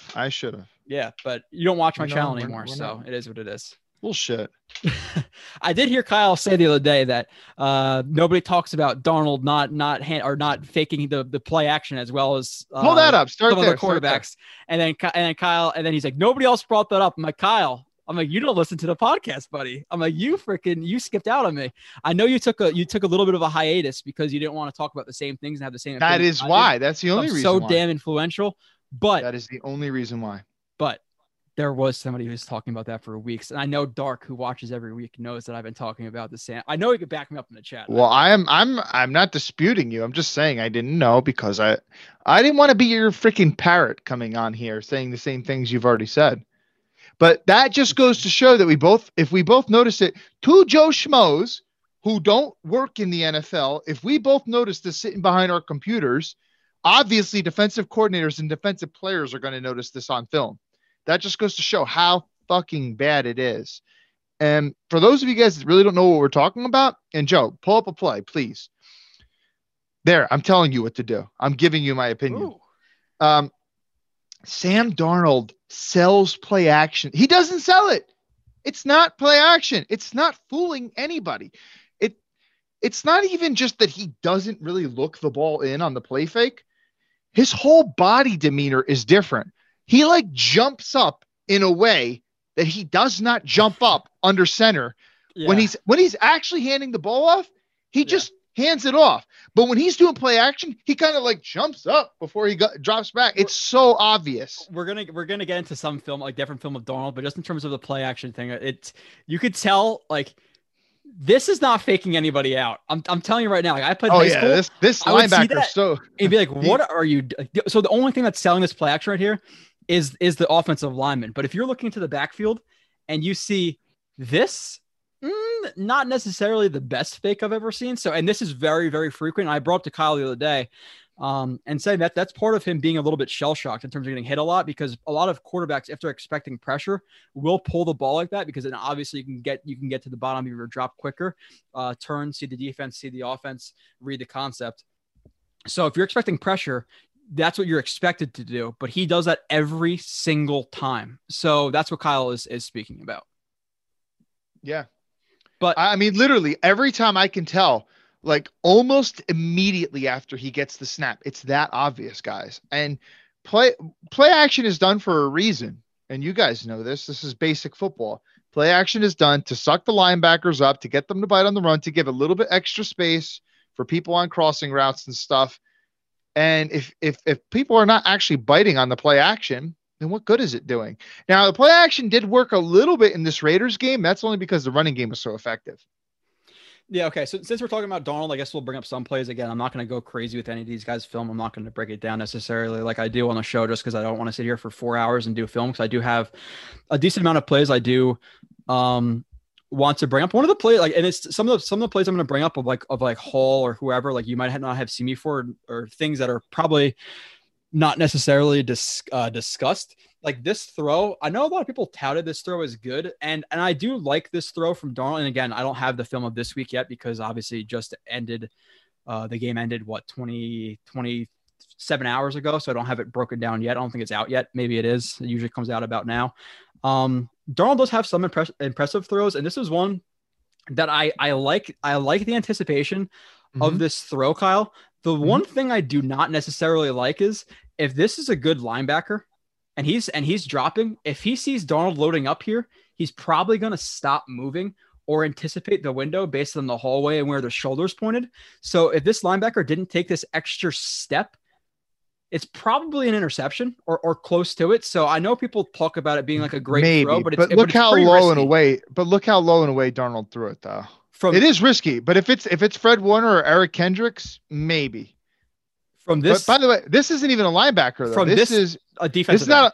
Yeah, exactly. So But still, when he goes to throw this ball, you're telling me that if that linebacker didn't take that extra, or that the defensive end didn't take that extra he's got a step, shot at it. He's got a shot yeah, that's at what I'm saying. It's like it's a good throw, but a risky throw. And obviously people talk about, oh, it was too far to the inside, all that stuff. No, it's not. Mims obviously does a good job securing it and running. Might have been a little bit banged up on that play. It didn't really look like he was running full speed. Some other stuff I do, Mims sometimes looks slower than he actually is. I think he gets gassed. Like some of those plays, like that was after he banged his knee into the ground. There was another play where he was running for some yak, and it was right after they took like a 50-yard deep shot to him. So it's like people just act like it's easy to not get gassed, you know? So if you're running full speed, it is a little bit hard. So there are some like people bringing up, oh, he looks slow, he might be hurt. And he's still getting into game shape. Remember, he had no preseason and he missed the first half of the season? Yeah. So this is the big play that was discussed. The thing I do want to bring up with this play where you have these two guys pulling the coverage, you have the wheel from Crowder right here. And it's weird because the Dolphins like ran a cover one, but they had two guys guarding the flats, which is a little bit different of a look than a typical cover one hole or funnel or whatever we're talking about, robber. The one thing I do want to bring up here is that people do, and again, I think it's like 50-50. Everybody kind of talks about this like he was 100% looking at Crowder at this point here. And if you were to say, Kyle, when Crowder gets to what point should Darnold know that he should have absolutely thrown this ball, I would say about here. Yeah. Oh yeah. Yeah, of course. But yeah, if he's even, he's leaving, right? Okay. So. Yes. So probably about here. Mm-hmm. If you look, and this is what I always do with film as well, you have to watch a million times. If you look at where the defensive lineman is, his body is about at the 39-yard line. Now, if we go to the other view, so this is a play like where I try to be really fair to Darnold when he deserves criticism. Yeah, he runs to the first down here. If you look at his helmet, again, the defensive lineman was about at the, a little bit over the 39-yard line. If you look at Darnold's helmet, it goes to the side. Like watch the helmet and watch it's a really, really slight turn to the inside. So I think he looks off about now. Yeah. You see his head now. And this guy was at or past the 39-yard line right there. So I actually think he looked off literally a quarter of a second before before Crowder got open. What's the down the distance? I can't. I don't know if I have it listed. Third and 2. 3rd and 3. Okay. So it makes it a little bit less of a bad play from him because if he can get this completion to Perriman, then it's a first down. Obviously, you want to take advantage of big plays when you can. Oh yeah. Yeah. So I think what he was seeing was, okay, he's, this guy's in trail. This guy's matching him in the flat. So he's going to pick him up. He didn't expect this guy to play this as poorly as he did. So like, that's just my opinion on it, where I think he looked off just literally a hair before he got open. And wheel routes are very low completion percentages. It's one of the lowest. Unless you're playing the Jets linebackers. Yes. Maybe not this year, but you remember in the past, like how many wheel routes like that year with David Harris? The Eagles week 4, 2015. We got abused that game. That was after by good old Sam Bradford. Who did we start that season? We started with the Browns, then Indy. Then who's week 3? I think week 3 was the Eagles. No, week 3 was the Redskins. I think. That might have been that. We started 2-2. I know that. And the Eagles was week 4. I'm positive about that. 2-2. So week 3 was a loss time. So we beat the Browns. We beat Indy week 2. Because I drove to Indianapolis. Looking at some of the more of the film again, I'll get into the chat in a little bit. Kyle, if you want to, this is the play that he forces it to. It's like these plays. I know that he, some people are saying you wanted him to take more deep shots. In this situation, I don't like him taking a deep shot based on the pre-snap read. Like he's going deep. You have a safety who's over top. And once you take your drop and you realize that safety is going to be over top to play that ball, you either have to put it outside shoulder and pretty quickly, but you can't lead him over the top. So at this point, like I said, if you do want to take the shot, you don't have to fire it in there and most likely go to the back shoulder. Instead, he sees the safety and floats it in the air and allows the safety to close ground for what easily could have been a pick. So another bad decision by Darnold, obviously, again, reading that middle of the field safety and then deciding to throw the ball. Obviously, terrible transitional footwork too, right there at the bottom. You want to get your feet pointed where they're not. Well, his back foot gets pointed, but this foot's towards the sideline again, which is not conducive to a good lead foot. You want your foot going where the direction you're throwing the ball. The shoulders are not pointed to where you want to throw the ball, so his body's not pointed to where he wants to throw it. And obviously, he throws it and makes a bad decision. Where again, if you initially watch, if you want to throw the ball to Perryman, or is it Perryman? I think it's Perryman. You can throw it to the outside shoulder right here where you have room on the sideline, but to float this ball up again with bad technique while you're throwing the ball to a point where if Perryman doesn't get lucky and just get his right hand on that ball, it's a pick for Howard, and it's a 3-pick game instead of a 2-pick game, obviously depending on future play calls, but not a good decision by Darnold there either. Yeah, and I don't know who the safety is too, but even if he plays a little better, and I know that Darnold was trying to look him off, he held his eyes to the left kind of before he started to throw it.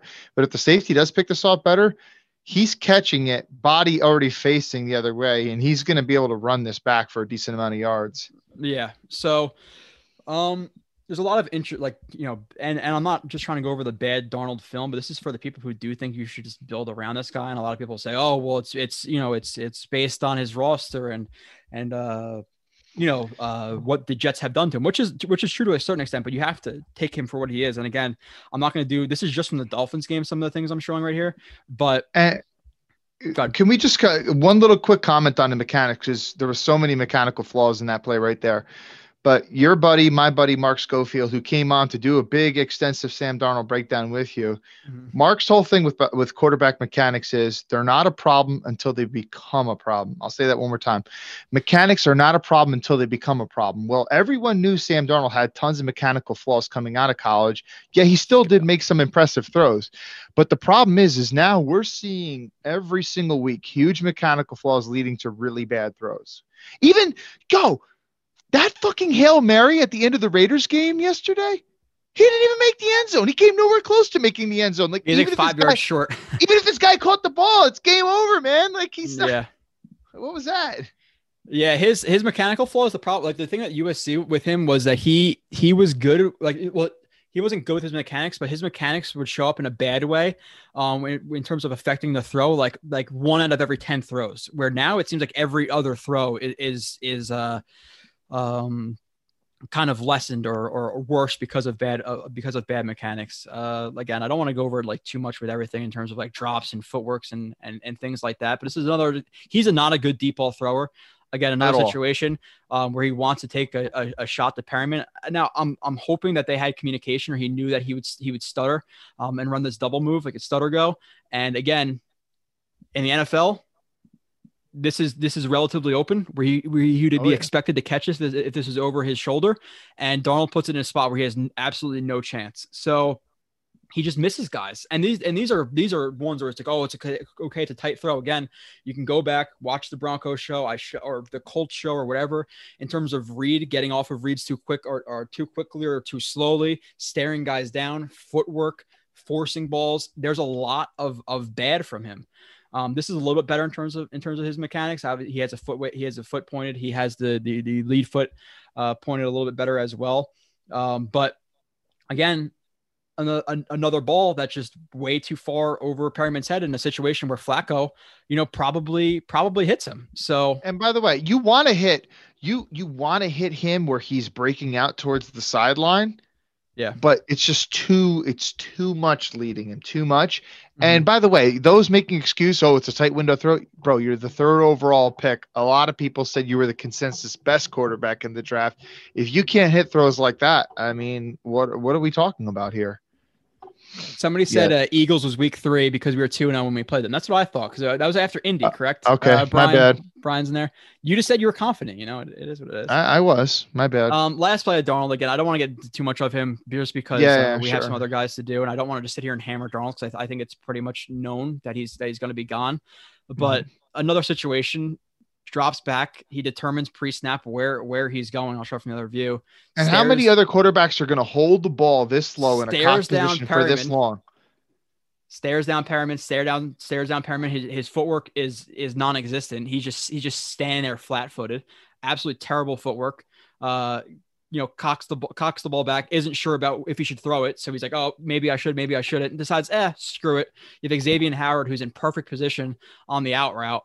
And he just forces the ball in there. Now, again, if this is a situation where you needed it and nobody else was open, try to throw a ball at least where he could adjust to it, where it's over his head. But you can't laser it short when the guy is underneath of your receiver, because you assume a good cornerback, when he looks back to the ball and he's in good position, is going to also look back to the ball. So you can't expect him to make that catch. Absolutely terrible pick for the Dolphins. Yeah. Yeah, I don't really have much to add. It's just it's littered in his film, and some of the ones. Go ahead. Some of the ones I'm showing now again aren't the best. Like they're good examples, but there are some examples of him. I'm just gonna bring it up just so, because I always reference this play because I think it's so. I thought it was really Viking. bad. No, I thought you were gonna bring up that Vikings play that you love.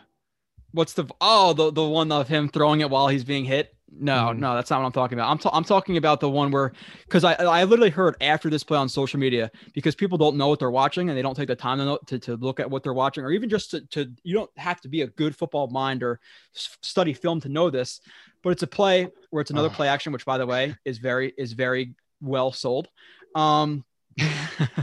And he's looking to the middle of the field. People say, oh, well, you don't really know what he's reading. You don't know this. And people on this play said, oh, well, Donald got sacked because nobody was open downfield.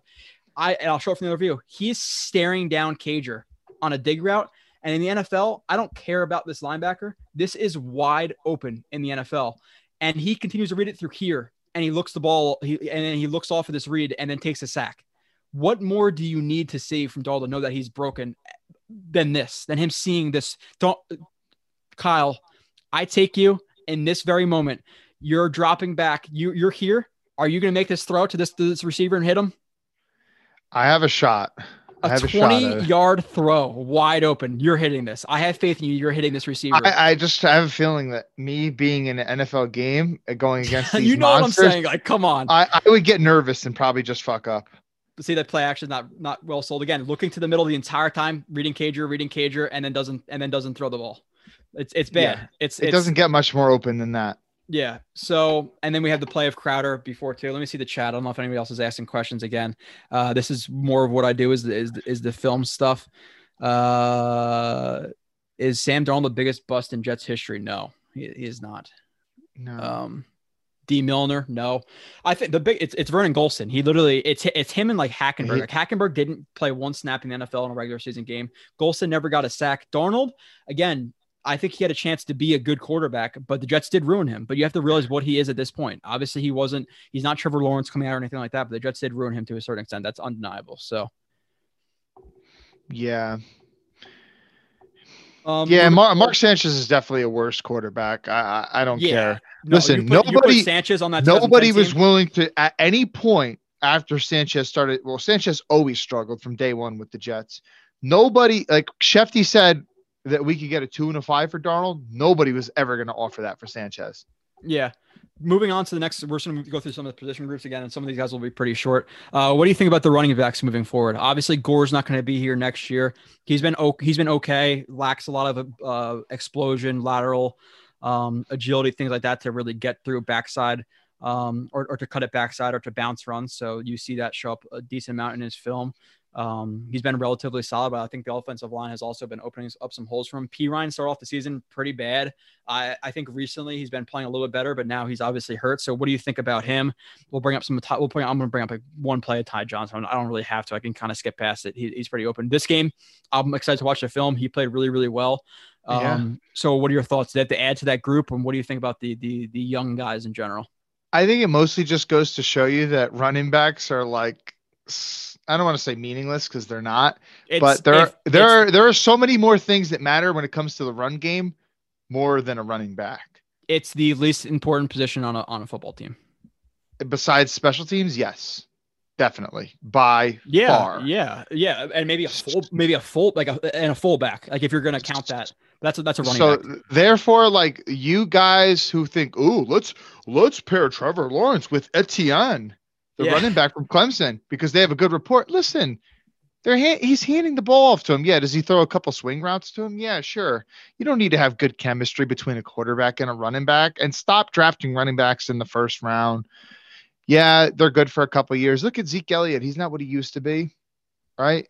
He's still a good player. How does Saquon Barkley working out for the Giants? But no, but seriously, there's a lot more reasons why they actually had running lanes to run through. And a lot of it was running behind Becton, and the Raiders run defense also sucks. A lot of and getting good angles in the run game is really what's important. And that's coaching and scheme mostly. But these guys did break some runs, especially, Josh Adams. He had a couple nice runs, especially, one late in the game where he almost took it to the house, but he got tackled just short of the 5-yard line or whatever. Like he cut it back up the middle, broke a tackle on his way up the middle. So that was nice. A couple, Johnson, sometimes, he outside zone run, then he faked like he was going to cut it back. And then instead of cutting it back, he actually took it more to the outside. Like they were also doing their thing in the run game too. First but it just goes to rusher since Isaiah Crowell versus the Broncos in week 5 or 6? Week 5 or 6 of 2018. He does a good job here too. I agree.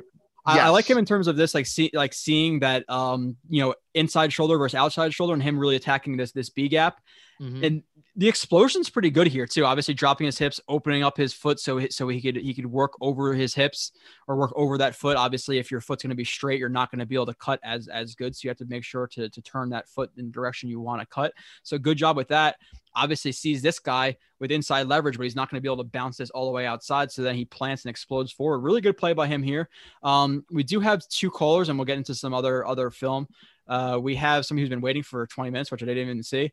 It says Dark Assassin Dress. I don't know what they want to talk about, but hopefully, that name sounds familiar. I'm pretty sure this is the guy who's tied with you in the Pick'ems, Kyle. But Dark Assassin, what's up? What's up, fellas? Hey, I'm glad you're calling in. I always see you commenting on stuff, but I don't know if I've ever heard your voice before. No, I called in once before. The name screwed it up. I forgot what it called me, but it was really funny. I was dying welcome. Laughing when it called welcome me. For the second time. All right, so I want to talk about the off season because I've been thinking about. I mean, that's all Jets fans could think about, right? Yeah, go ahead. Well, I don't think the rest of the season matters. Losing every game, so. I mean, I've been thinking about the off season after week 1, to be honest. But I'm thinking that since week 1.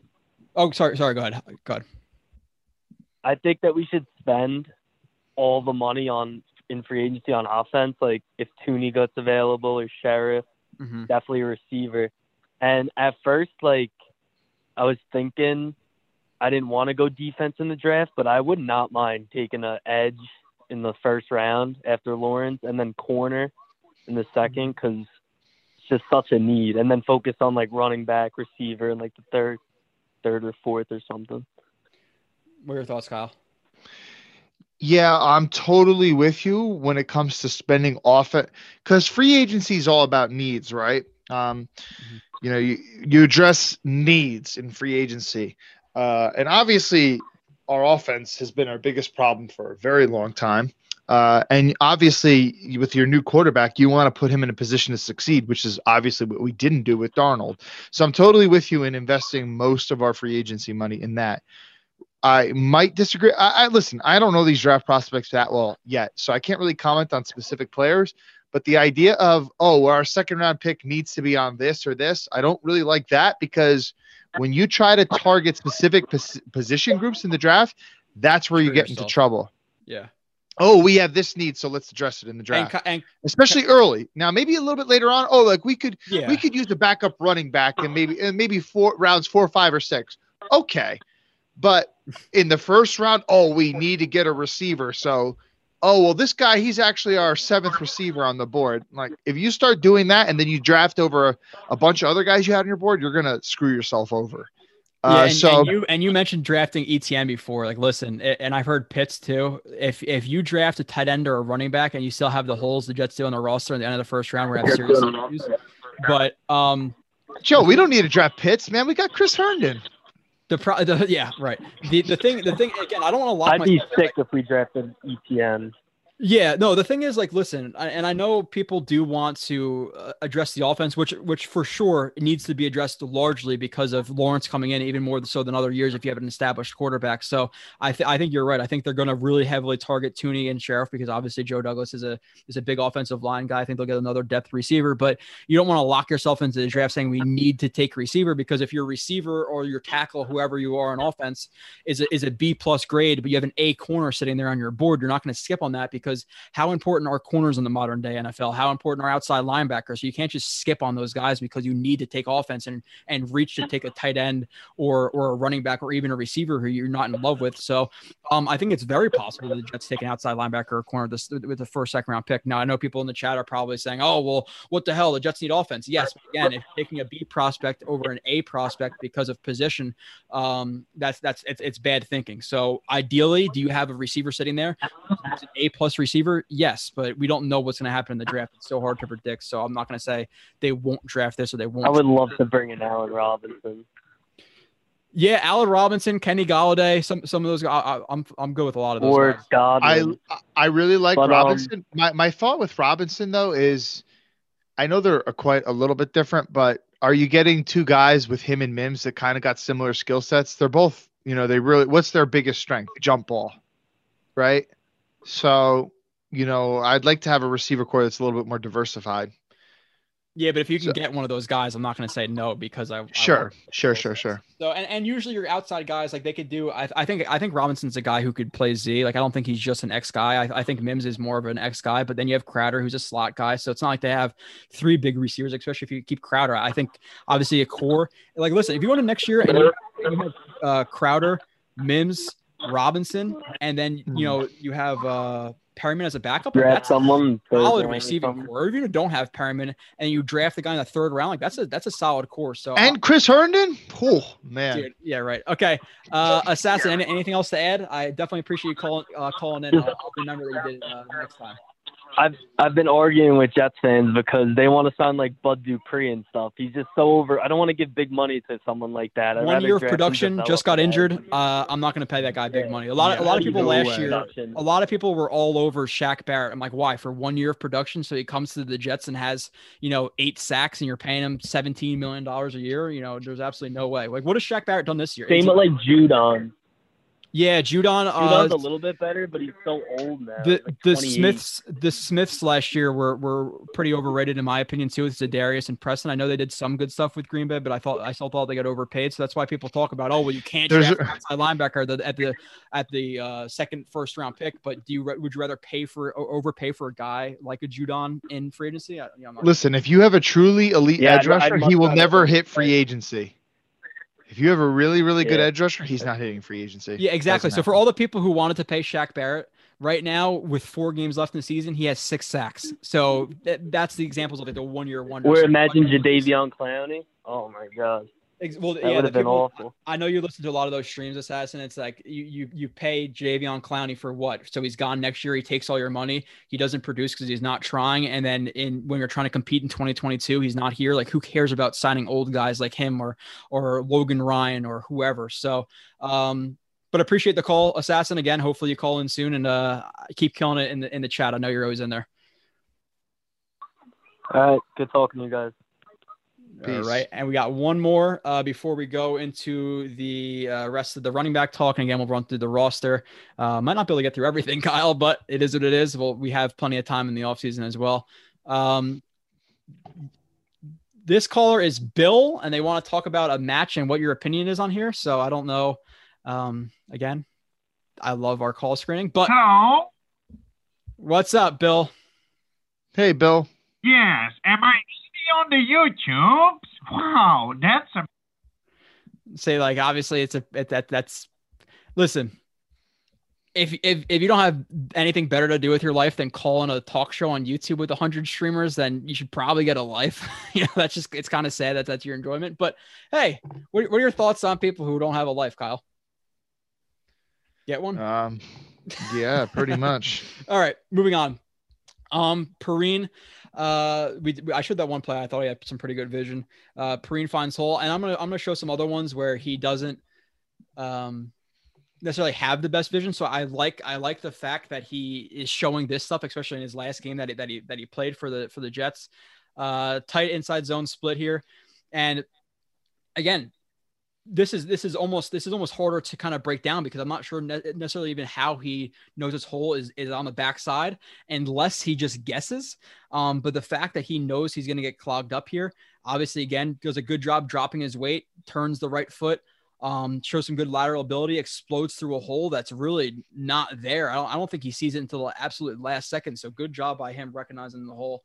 Cutting backside and taking a run that could have been a 1 yard gain to a stuff to a 5, 6, 7, 8, 9, 10 yard gain. And he lowers his shoulder at the end. So I definitely like that Perine showing some of the stuff, later in the season. It seems like he's developing. A lot of guys, like, listen, I wasn't very high on Perine in the beginning of the season, but I also said that, kind of, I guess, stipulated with the fact that he's a 4th round running back in his first year. Like, let's not be too hard on the guy. And it seems like at least in the recent games, he's bouncing back because of, again, people were low on him because of plays like this, Kyle, where this is pretty much as bad as it gets. So what are your thoughts on, I don't know if you remember this play, and I don't know if you remember or if you want to comment on the last play I just showed. Yeah, I like that last play. In terms of the last play, some of it's just a feel. Like, if you've been playing running back listen, this guy, when he was in high school, is probably getting 30 to 40 carries every single game. And, even in college, he had a lot of production too, in terms of, being there for as long as he was. And sometimes it's just a feel for some things, when you've been playing for that long, okay, obviously there's no hole here, but I felt I've gotten a hole many times when I've tried this before in the past. So some guys you just kind of have a feel for it. Like Perine, he didn't test very good at the combine. He's not overly athletic, but he's a baller. Like, the reason why he got drafted in the 4th round is not because he's an elite athlete. It's because he's a football player. And sometimes with football players, they just they have a feel for certain things. So I kind of attribute that last run to that.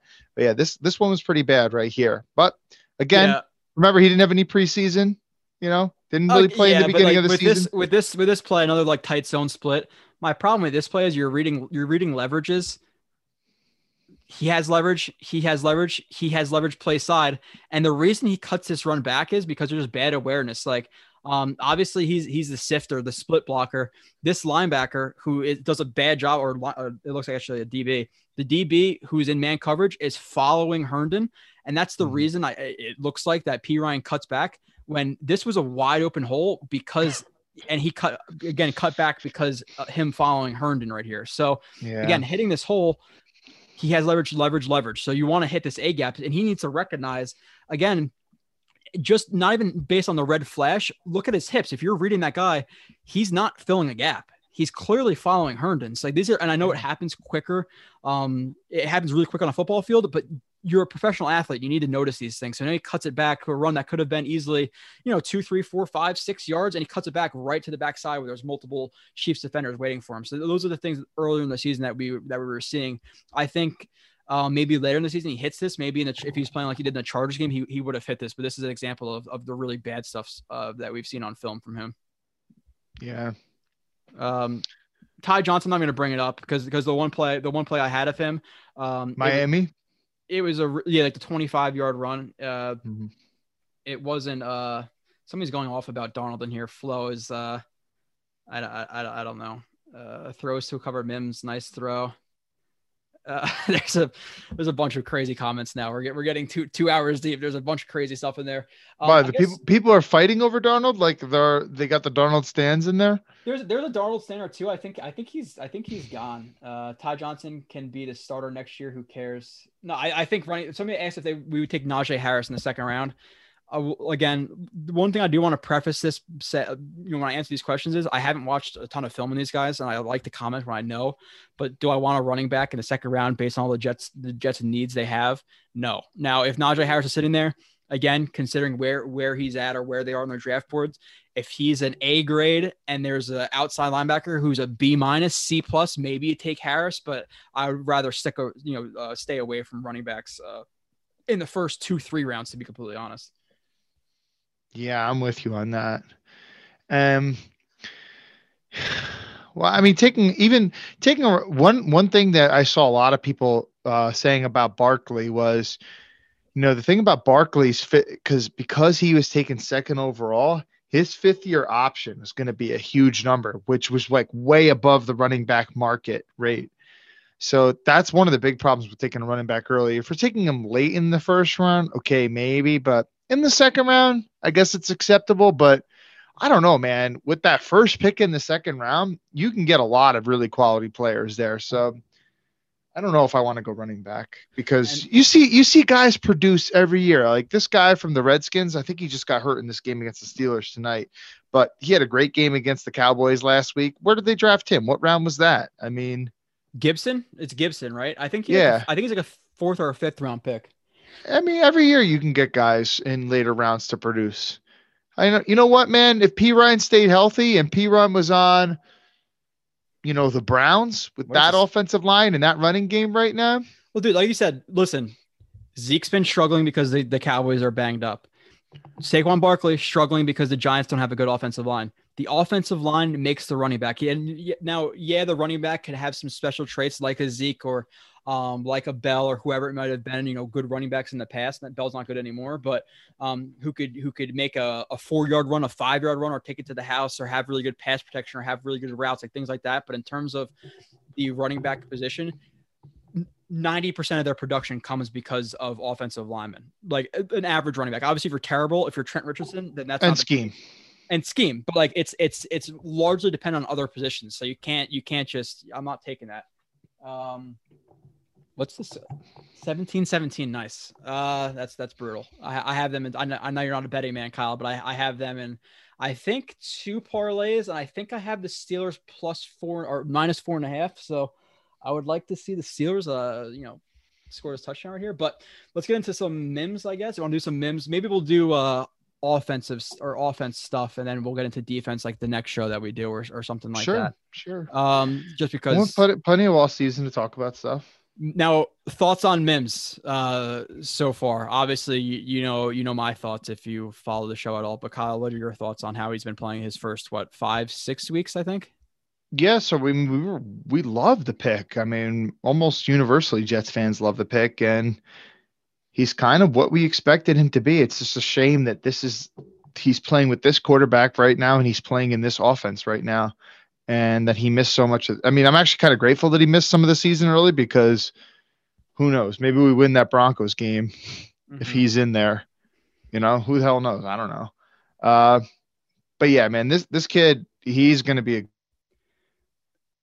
again, and it's the little things I like. I don't want to break down the whole play again. I'm not wasting my time with all of that just for time's sake. But the little things he's been doing at the top of the routes when he's working to the ball have been really impressive. Like that, this little little push off right here at the top is a really nice like wrinkle, because a lot of guys, like especially rookies, they're thinking too much. They're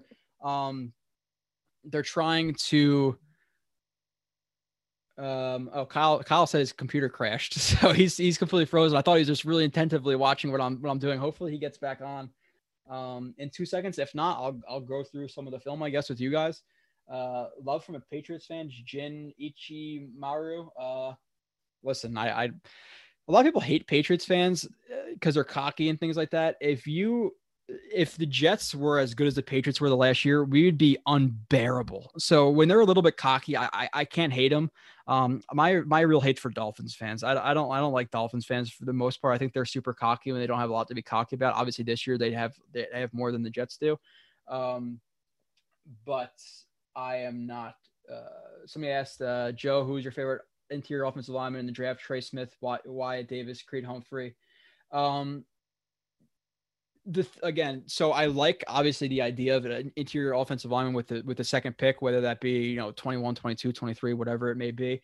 But at the same time, I like to comment on. I don't like to comment guys too heavily because I think for some of the people who watch this, they respect my opinion. So I want to say, oh well, I really like Wyatt Davis, and then I watch his film like, this guy kind of sucks. So I am kind of going to hold back my opinions on those guys until I watch them. Will I have breakdowns of guys like Wyatt Davis and Trey Smith and Lawrence and all these guys and receivers in the offseason leading up to the draft? Yes, I will. So that's where you'll get my real opinion. Do I like the idea of an interior lineman with a second pick? Yeah, for sure. I think that's one of the most important positions you could possibly have. So, but let me try. Sorry, I'm trying to see I don't know if Kyle's calling back or not. No, it looks like his computer still crashed. So maybe he'll call back in, maybe he will not. But moving on to some of the Mims stuff, I'm gonna run through this quickly. Try to read some. Would you all rather take Creed Humphrey or Wyatt Davis? Somebody asked that to other people. Again, do people really know? Like, other than people typing in a YouTube highlight and seeing 5 minutes of him pancaking guys, do you really know what he is on a snap-to-snap basis? Do you know what techniques he's using? Do you know what he should be doing versus not doing? Do you know how he takes on combo blocks? Do you know why he loses? Is how he loses fixable? There's so many things that you have to look at. Guys like Andrew Thomas, you can make a huge highlight film of him, but then I watched the film and I'm like, I think he's limited to the point where he could be an average guy, but he's never going to be an above or a really great player. And that was why I didn't want to take an Andrew Thomas, because I felt he had a limited ceiling, and I felt like the Jets zone system, which is a lot of mid zone, outside zone, inside zone, but zone in general, you need more athletic linemen. So I didn't feel like he was the best fit for the Jets offense. So do people talk about that when they watch an Andrew Thomas highlight tape of him burying guys into the ground? No, not really. So I like to watch the film first before I really comment on things, too strongly. So, interior offensive lineman, sure. Will I have a much stronger opinion for you in a month or two when I watch some guys? Then yeah, for sure. Darnold is the biggest bust in team history, though. Nice guys, big time sluggard, the kind of dude who says pull my finger during dinner. I don't think Darnold's that guy at all. I think we're attacking his character now, which I don't think is necessarily right. I think he's actually a really good dude. Interior offensive lineman in the past, especially. Oh yeah. Okay. So moving on to some of the other impressive things from Mims. Let me pull up another play or two here of Mims. And this is one of the arguments I had. I just want to pull up this play in terms of to bring up the yak conversation of Mims. People talk about that he wasn't a yak guy.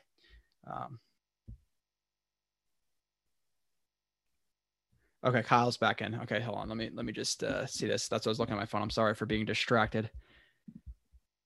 And Kyle should be admitted. I'm so sorry that happened. No, it's okay. Do you have you have to turn your video back on? Camera. Kyle? Yeah, I'm coming. Yeah, man. I got 3 computers, man. And I swear, like this one, I use this one for doing this type of stuff because I actually have a port to plug the Ethernet cable into my router, so it makes the connection a little bit more stable. Yeah. But it crashes sometimes because it's a freaking school computer. So I'm sorry about that. No, it's okay. I was talking about somebody was asking about interior offensive lineman like Wyatt Davis versus this guy versus that guy. I just said in general, I like the idea of an offensive lineman with the late first round pick, depending on what to do in free agency. But overall, you'll get a much stronger opinion from me pretty much. That's what I said. Like, I don't like to comment on guys because you don't know what scheme they're in. I commented on my thoughts on Andrew Thomas, where you could type in an Andrew Thomas highlight tape on YouTube and see him burying guys, but then you're not going to get the conversation I had with people where I thought he was limited athletically. He was laboring to get back in his pass sets versus college guys, and I thought he had a limited ceiling. So like but Joe, he had great PFF stats. And he buried guys. Look at him on his down block. That's so great. Like, okay, but why is he struggling to get back in a pass set versus a guy from a Division II or Division I or Division II school or whatever? It's like that's a problem. So I didn't want the Jets to take him, and that's why he's my 4th tackle. But you're not going to get that from a YouTube highlight or going on Twitter and seeing some guy who doesn't know football say, "Oh yeah, this guy is great." Yeah, cool. Like, why? Why is he bad? Can he improve on his problems? That's a big thing too. If you're limited athletically, it's kind of hard to fix that. Like whereas Becton has some technical flaws, but things that could be fixed. And the thing I want to bring up, and that's kind of in step with what I was just saying there, Kyle, is you hear a lot of things about people with no context to why or film to back it up. And what was the one thing he heard about Mims at Baylor? Oh, well, he's not a yak guy. Well, tell me why he's not a yak guy, Kyle. Maybe because he had the 2nd most contested catches in the nation, and he ran a bunch of fade routes. You show me a lot of receivers who get yak off of fades. versus guys like CeeDee Lamb who are wide open, breaking across the middle with nobody 10 yards around him, and he runs for 50 yards with nobody touching him. So there's a big difference between the systems and why they got Yak. So Mims is a yak guy. He could definitely get yak. It's undoubtable because he's strong and he plays with his hair on fire. Like he's a good blocker. He's strong. He has the want to. So he is a yak guy. And you've pretty much seen it every week that he's been playing. And by the way, those of you guys that are new to Joe's stuff, this is a point that Joe made in his pre-draft analysis of Mims. This is not something that Joe is saying now, and he's clamoring. He's been making this point for many, many, many months. Mm-hmm. All right, so same thing with Thomas. Like Thomas is the guy who's struggling the most right now. And if you watch the channel, if you watch my Andrew Thomas breakdown, I think you could expect that to a certain extent because he's limited. That's just it is what he is. So going on YouTube and I could put up a 5-minute film breakdown of him right now, just showing the good stuff. The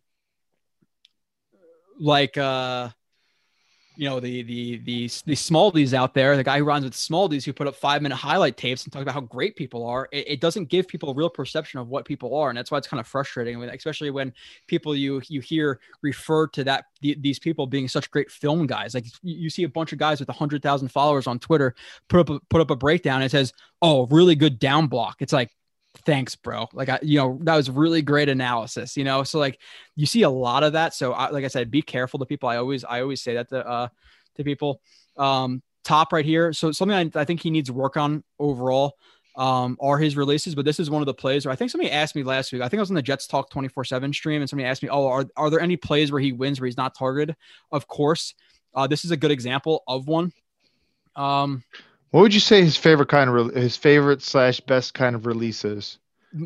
He's using split releases or get evens, which are fine, but they have to be in the right situation. Like he too often he's almost speed releasing where he gets his feet even, which again is a get even. You have split releases where you're going to bring the front foot back to the back foot or split it. And the reason for split releases is typically if a guy is in strong press and you think he's in a strong press, you kind of step back, you're making him reach into that punch, and then he's off balance, you defeat the hands and you run. He uses those type of releases too often when guys are playing off, which isn't really going to threaten their hips or kind of F up their balance basically.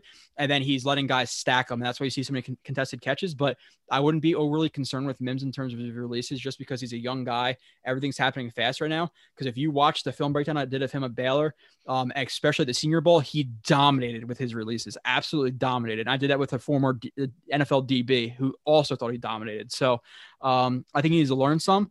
And Marcus's comparison recently saying that Mims had a who upside?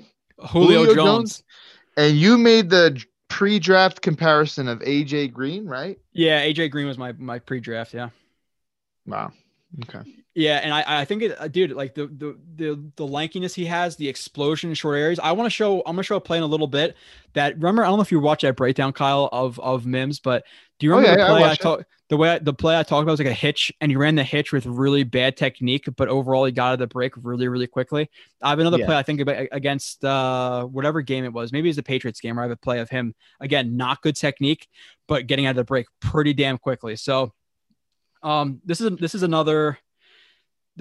a play where again it's almost like it's a split release, but it's not a great split release because he's bringing his foot kind of outwards and not backwards. And again, you don't really want to do this, especially when the guy is about a yard off. So I don't love this release in terms of his footwork right here, but I do like the foot fire right there. There's just a 1-2 step, and then he uses a rocker step, plant off to the right, almost like a crossover. People call it a crossover too, but I call it a rocker. The right to the left with the head fake. Defeat the hands, double swipe, wins deep. I don't know if you consider this a win in the NFL, Kyle, but I do. Oh, yeah. And he's not targeted. Obviously, again, Flacco gets pressure off the left side, but this is a win. This safety's hanging looking inside. Listen, Flacco throws this ball. I'm not saying Mims catches it and goes the distance. I mean, if it's a perfect throw where he really leads Mims and Mims can catch it in stride, maybe. I doubt it, but that could be a big catch right there at the very least. Yeah. The next play is literally what I was talking about, the stop with the bad techniques. I do want to show that. And this is kind of why I say that he has the comparisons of those guys. Freak athletes, tall, lanky, catch radius, route running ability, really good releases. Like I don't think he's Julio, because I don't think he's as much of a freak as Julio is. Like Julio is a freak.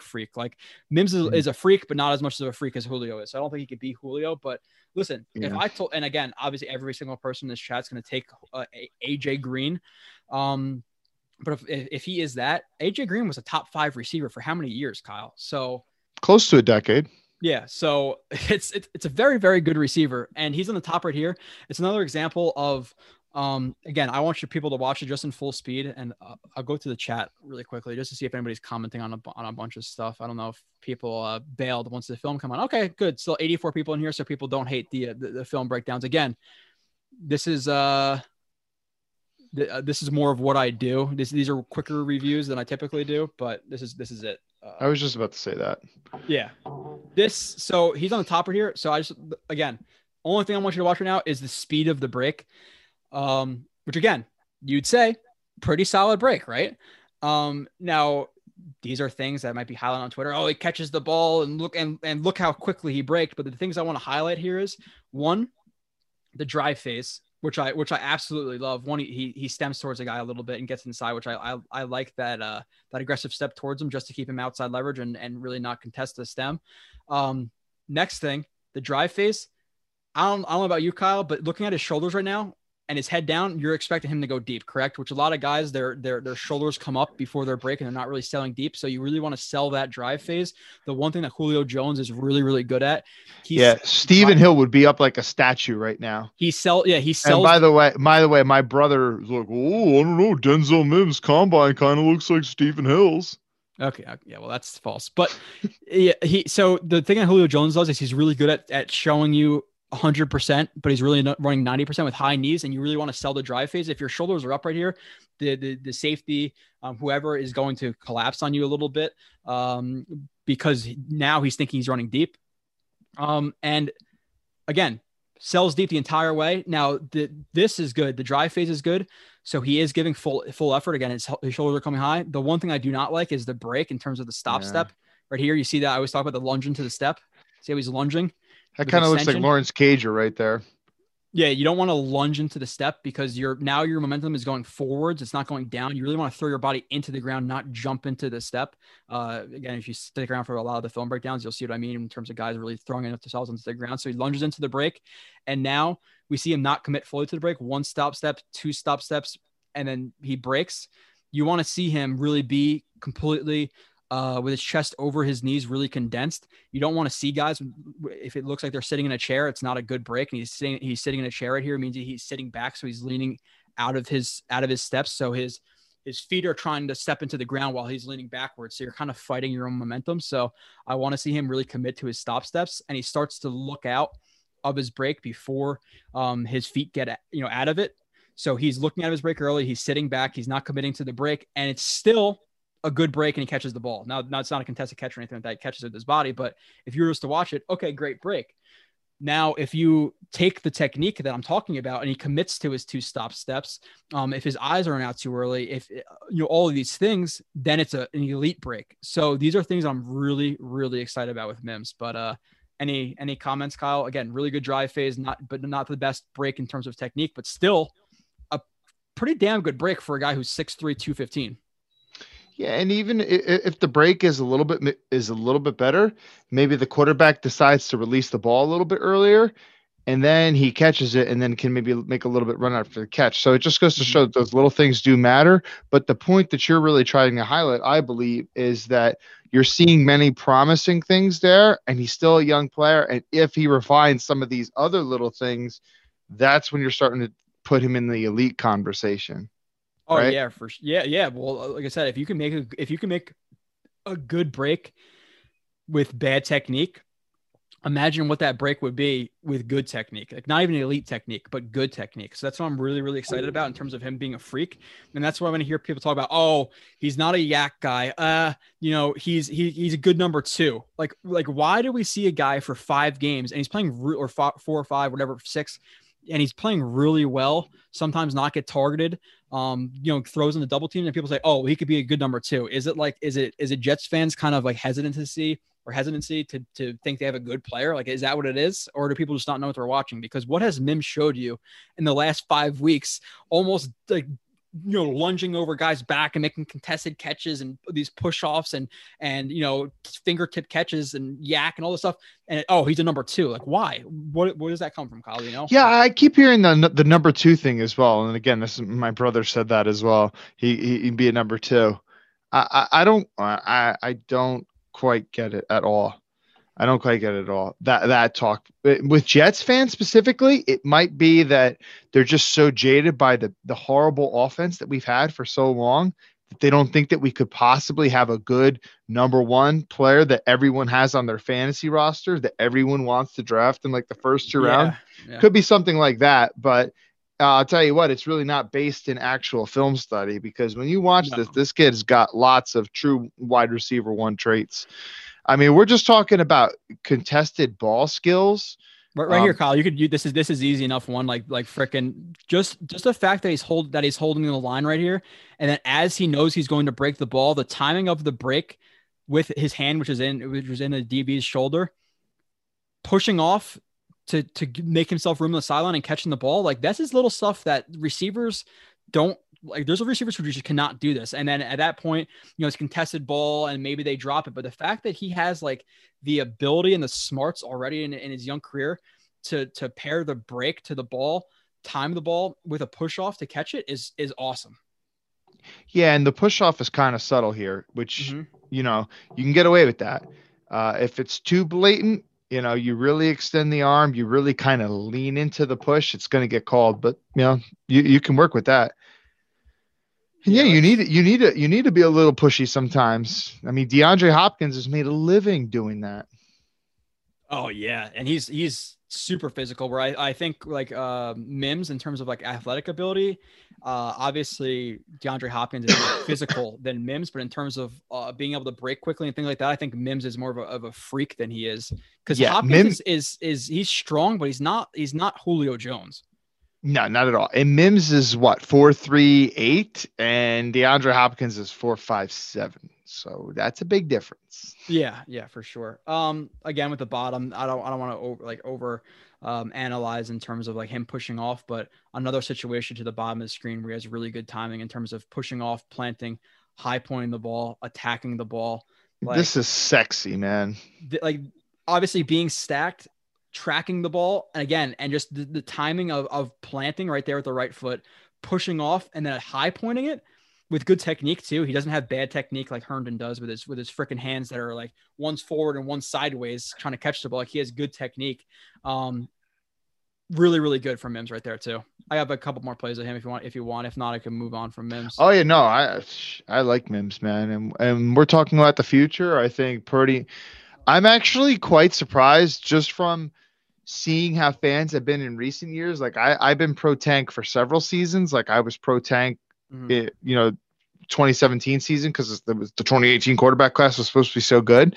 But there were so many fans that season that weren't pro tank. But from what I'm seeing, and maybe I'm just following better people this time around, it seems that most fans are actually pro tank this year, a lot more than in previous years. So, we're talking about the future right now. Yeah.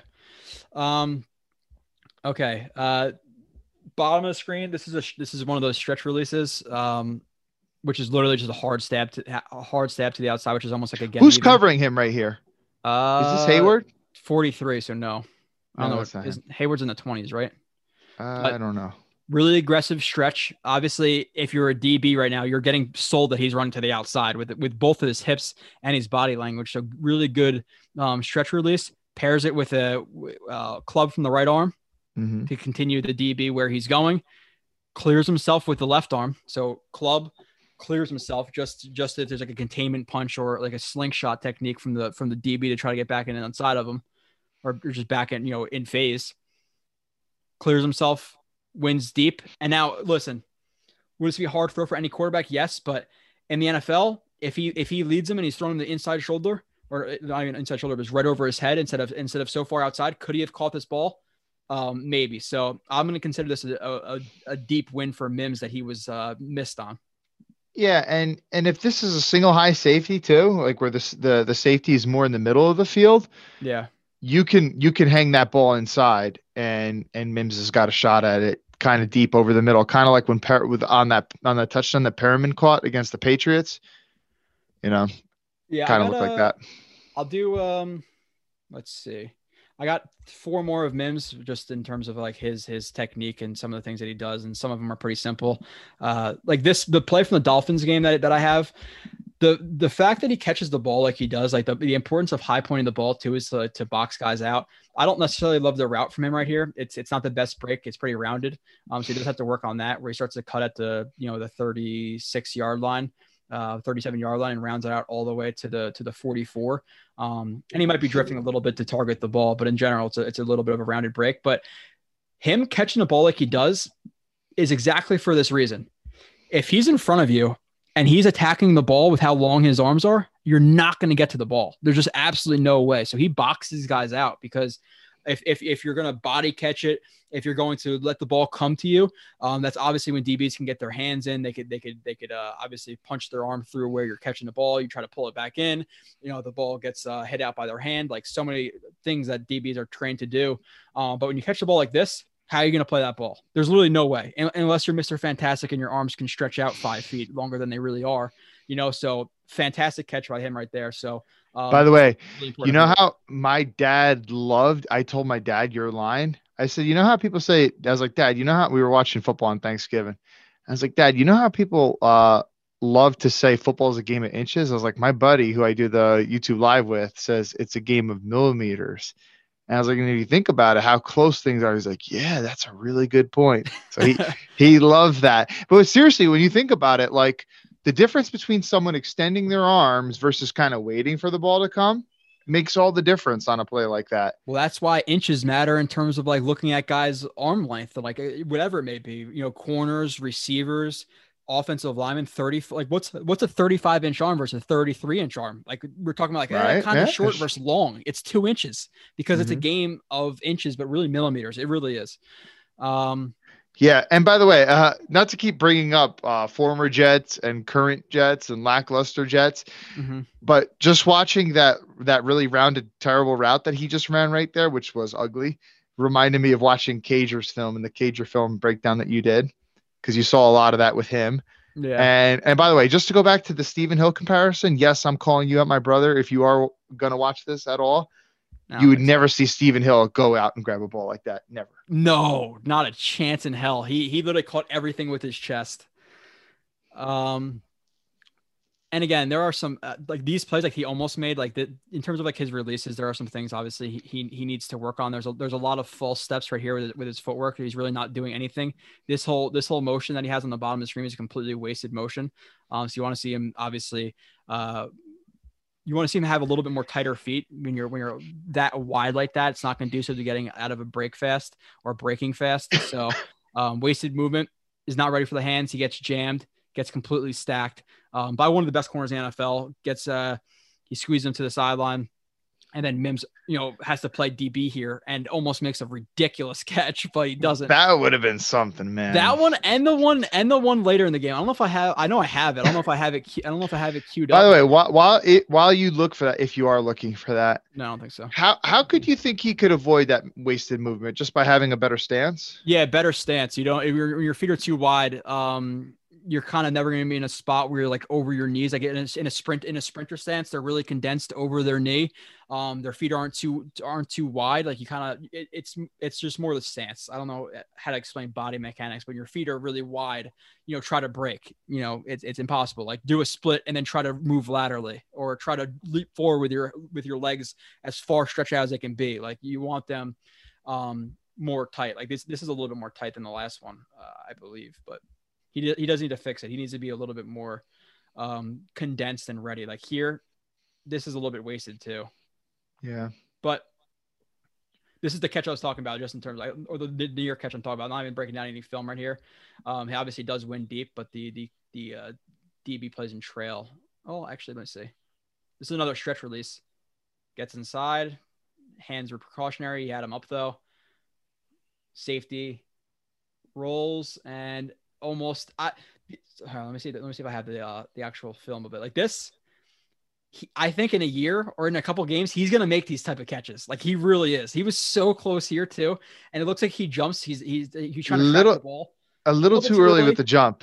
Little too early, but these are like catches he's gonna because by the time the ball gets to him, he's already starting to fall down. So if he jumps just a little bit later, the ball will arrive to him by the time he's hitting the peak of his jump. I think it's almost because he's running and he's obviously he wants to jump because he knows it's going to be contested. So he kind of jumps to put himself in position, but he literally floats in the air right here. Yeah. By the way, I think 28 is Bobby McCain, who's for whatever reason he played safety in this game. He's a slot corner. Usually, McCain, yeah, it is McCain. So I don't know. Maybe they're banged up in the safety position. I don't know. Moving on to the next receiver. Thoughts on Perriman? I know you watched that review. Yeah, I like Perriman. I think Jets fans are starting to shut up a little bit, but man, they were slamming this guy early in the season. Oh, he's not Robbie Anderson, blah blah blah. Yes, we knew about the injuries, and that was definitely a risk that Joe Douglas took. Signing a player with the injury history that he did. But I think when both players are healthy, they're certainly very comparable in terms of what they bring to an offense. They have film on Trev already. Oh yeah, Terry. I see Terry in the chat saying, "Can you guys do the same video on Trevor Lawrence?" I will 100% be doing it. Kyle will have. We're talking pre-show. If we are a number one position to draft Lawrence, I am going to have over 100 play review of him. So I will guarantee that.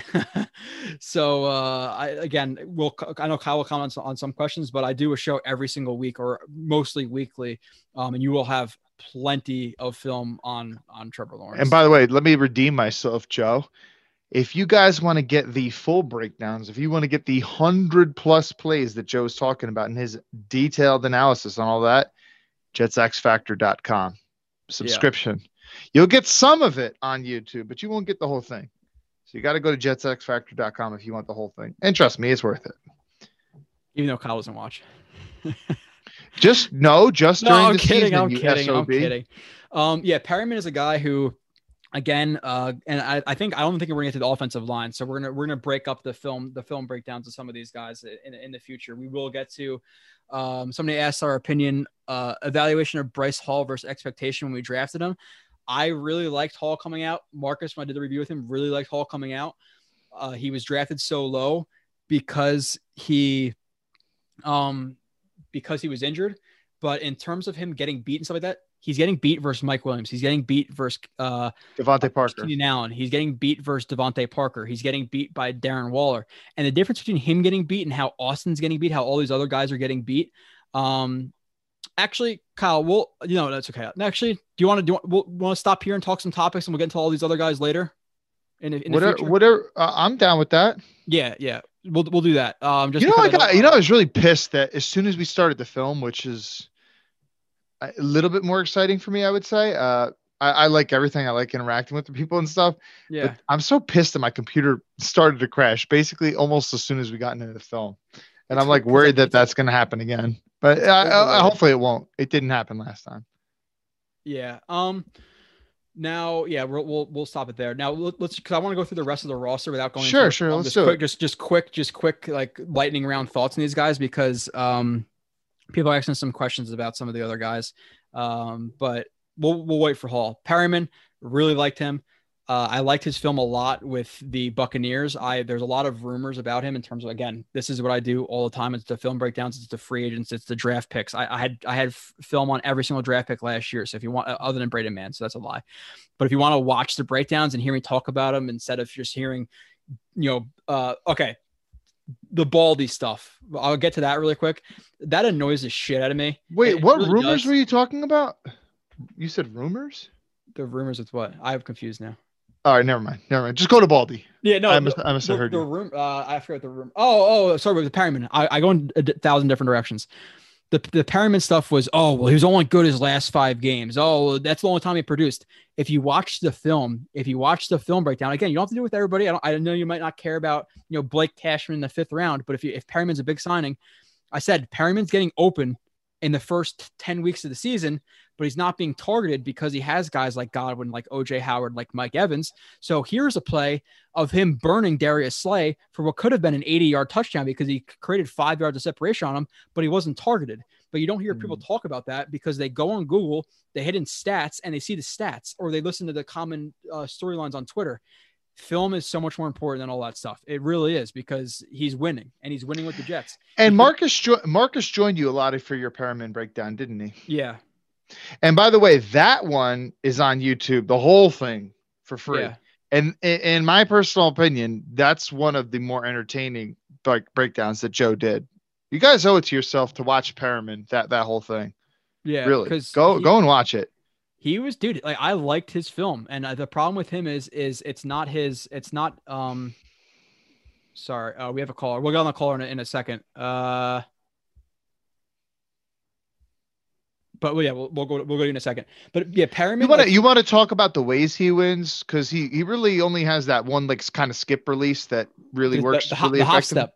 Yeah. The hop step. The hop step. He uses a skip a little bit sometimes to like walk it up on guys. So I do think that in terms of his film, he does need to verify or add variety, not verify, add variety to his releases. But in terms of like his body control, his speed. Do you think that at this point in his career that is okay? But he wins enough. Like the Patriots game, he could have had, what was that? He could have had 3 touchdowns. One he dropped, one Flacco threw him short, so drew a pass interference by the 5-yard line. One he actually won. The next week versus the Chargers, he was missed deep. I think he could have had 2 touchdowns that game. So you're looking at like a 2-week stretch where he could have easily had 5 touchdowns, but one he dropped, 2 of them he was not targeted or overthrown or underthrown. So Perriman is better than some people think he is. Yes. And I like him. So if you can re-sign him to a, let's say $6 million base contract with, okay, now you get $200,000 every game you're healthy. Having him as your 4 is one of the best 4s in the NFL if he's healthy, because I think he's a decent starter. Like if you have Perriman as your number 2 and he's healthy every week, I think he's decent. So yeah, that's what I was just about to say. Like, yo, if this guy could stay healthy, he's in the right offense and stuff, he could be a legit too. Could. Yeah, for sure. Like just to play, where's the catch? And those are some big ifs, no doubt. There are some big ifs, which is why I want to sign to an don't trash the dude's skills on the field when he's actually playing. Like bad receivers. If you are doing that, then you're an idiot. Like, look at this. Like he has ability. Trust me. And look at the fucking hang time there, man. The hang time, the extension, like the concentration to tip the ball to himself and catch it. Like he is a solid receiver, but he's injured. And by the way, who's he going against right there? Their big $100 million quarterback. Yeah, it's Byron Jones. Exactly. $100 million. So like something again, like that. I think it's literally, well, no, that Amari Cooper was 5 years, $100 million. I think it was literally $100 million or something like that. But to wrap up the receiver position again, we'll go over some of his other stuff. I have actually, I'm just gonna bring up one play of him just because we've been talking about him a little bit. And I do want to kind of back myself up in terms of him not getting the ball thrown to him correctly. And this is one of the ones where he literally just wins with pure speed. Yeah. There's really nothing about this. But again, is this a win in the NFL? And does he have, a yard or 2 on McCourty, where if he didn't have to gear down for the ball, you could clearly see him tracking the ball and have to gear down. Yeah, and Patrick Mahomes is throwing this ball, dude, touchdown. Yeah. So now this again, I don't want to kill stats guys, because I think Nani is really good at it, and I think he backs up with film, which is important. But the stat humpers out there who say, oh well, this wasn't let's just go to the stat sheet. People don't say, oh well, he drew 10 pass interference calls. This is not a play on the stat sheet, but I'm all about process versus results. The process of this play should have been a 62-yard touchdown, but the result was a pass interference that doesn't go onto his play sheet. Is that his fault, or is that Flacco's fault? Another good job, by the way, with his arm right here, defeating the arm of McCourty. But you can clearly see him gear down for the ball. He's not running full speed nearly right here. Completely underthrown. Good quarterback. This is a 62-yard touchdown. So this is the stuff I'm talking about. And this was littered in his film with the Buccaneers, whether it be missed throws, missed reads, whatever. So film is important. I'm going. What do you think about his drive phase of the route right there? I wasn't really looking at it. I thought it was good. I guess I was. I mean, he's fast. I was just wondering because speed. Yeah, that's what I said. I literally put Perryman's speed on the top of that because he's a burner. He's a guy who's 6'2", I think ish, like 210, 215, who easily, if you put him in a 40-yard dash, is running a low 4.4 or a high 4.3. Like he is fast. Well, he ran listen, he didn't run at the combine. Pro day was a 4.27, which is the same time as Ruggs. And I know people run faster at their pro days. Yeah. So take it for what it's worth. So is he a 4.3 guy, a low 4.3 guy? Mm-hmm. Yeah. We're going to cover again. We're going to do lightning round after this with some of these guys. The caller, Joe, I think it is. But let me bring him on. It's going to have to be pretty quick, caller, just because we are rounding up on the time we usually close out. But what is up if you can hear me? What's up, man? How's it going, man? Hey. You guys hear me? Yep, we got you. Yep, loud and clear. You got me? Cool, man. Yeah, I just had a question. I know you guys are talking about offense right now, but I just want to pivot to defense because obviously we're going to need a coordinator. What do you guys think of Aaron Glenn, man? I mean, he's done a really good job with the Saints. I know the Bungles wanted him, and the Saints blocked him to get him, and the Giants wanted him too last year, I believe, as defensive coordinator. I was just wondering, do you think maybe Aaron Glenn comes back as defensive coordinator? I know he used to scout for the Jets too. So I think he might be a pretty good addition, man, or come back actually, Yeah. So for me, it's something that, in general, okay, he's a former player, he's been a coach.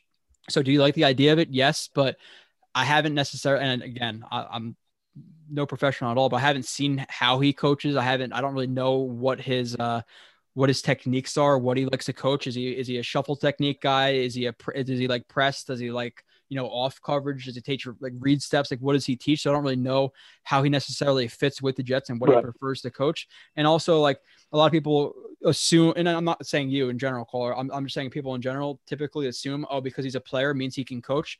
Playing and coaching are completely different ball games. So how good of a coach is he?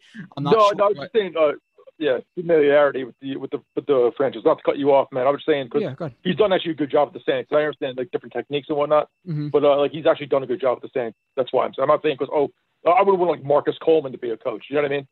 Yeah, or bring back Victor Green for no reason. Yeah. You know what I mean? Yeah. No, I get you saying. Well, Marcus, that he actually is a coach for the. He was a coach in the Arena League. He's actually coached for and for a. XFL, I think, right?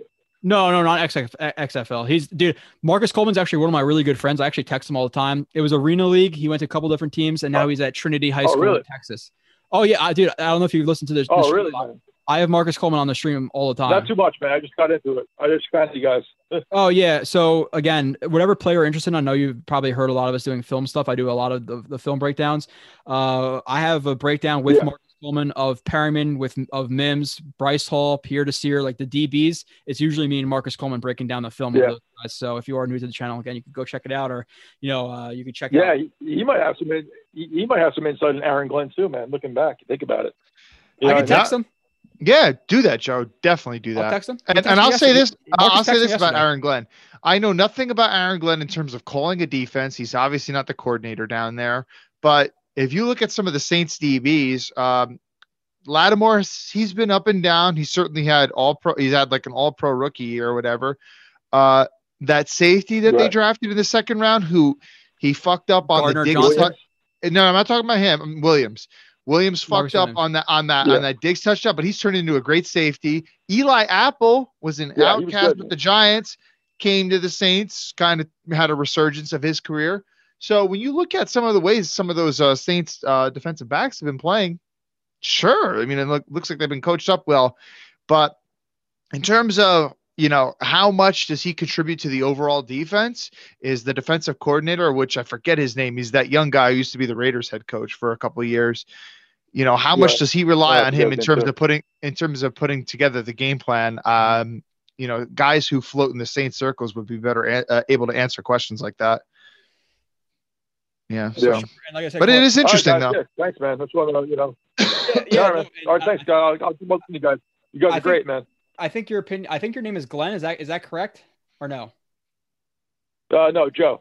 Okay, it is Joe. Yeah, the call screening is it's kind of wonky, but appreciate you calling in again. I appreciate it's a different question. I appreciate that, and like I said, I know you're newer, but a lot of film breakdown, a lot of talk about technique, whether it be offensive lineman, corner, receiver, whatever. A lot of it's with Kyle or Marcus Coleman for the DBs, the secondary guys. So check it out if you're interested. That's a lot of what I do. And Marcus is a good dude, so I'll text him about Aaron Glenn. Maybe on the next show I'll talk about it on the next live stream.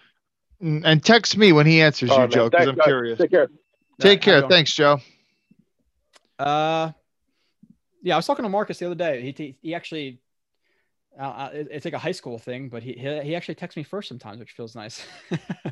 That is cool. Yeah, he's a good dude. I think I'm going to Texas. I know I'm going to Texas for the Jets. Like whenever the Jets play the Cowboys, whenever the Jets play the Texans, I'm definitely going to meet up with Marcus and have a couple beers. That is undoubtable. He lives in the Houston area, right, Marcus?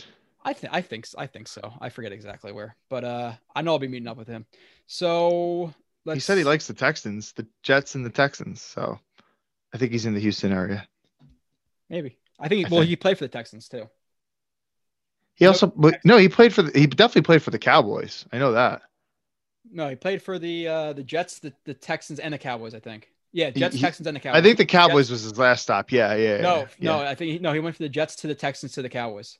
Yep. Yeah, exactly. Yeah. Okay. Moving on. We're gonna do like a lightning round of the last stuff again. I usually like to keep it at 3 hours. We're on a hard time, but 3 hours. We will go through the next show a little bit of Perriman, a little bit more technique. Ham, Crowder, Herndon, Becton, Fant, McGovern, Clark. These are all guys I had queued up. Q, who's been dominating.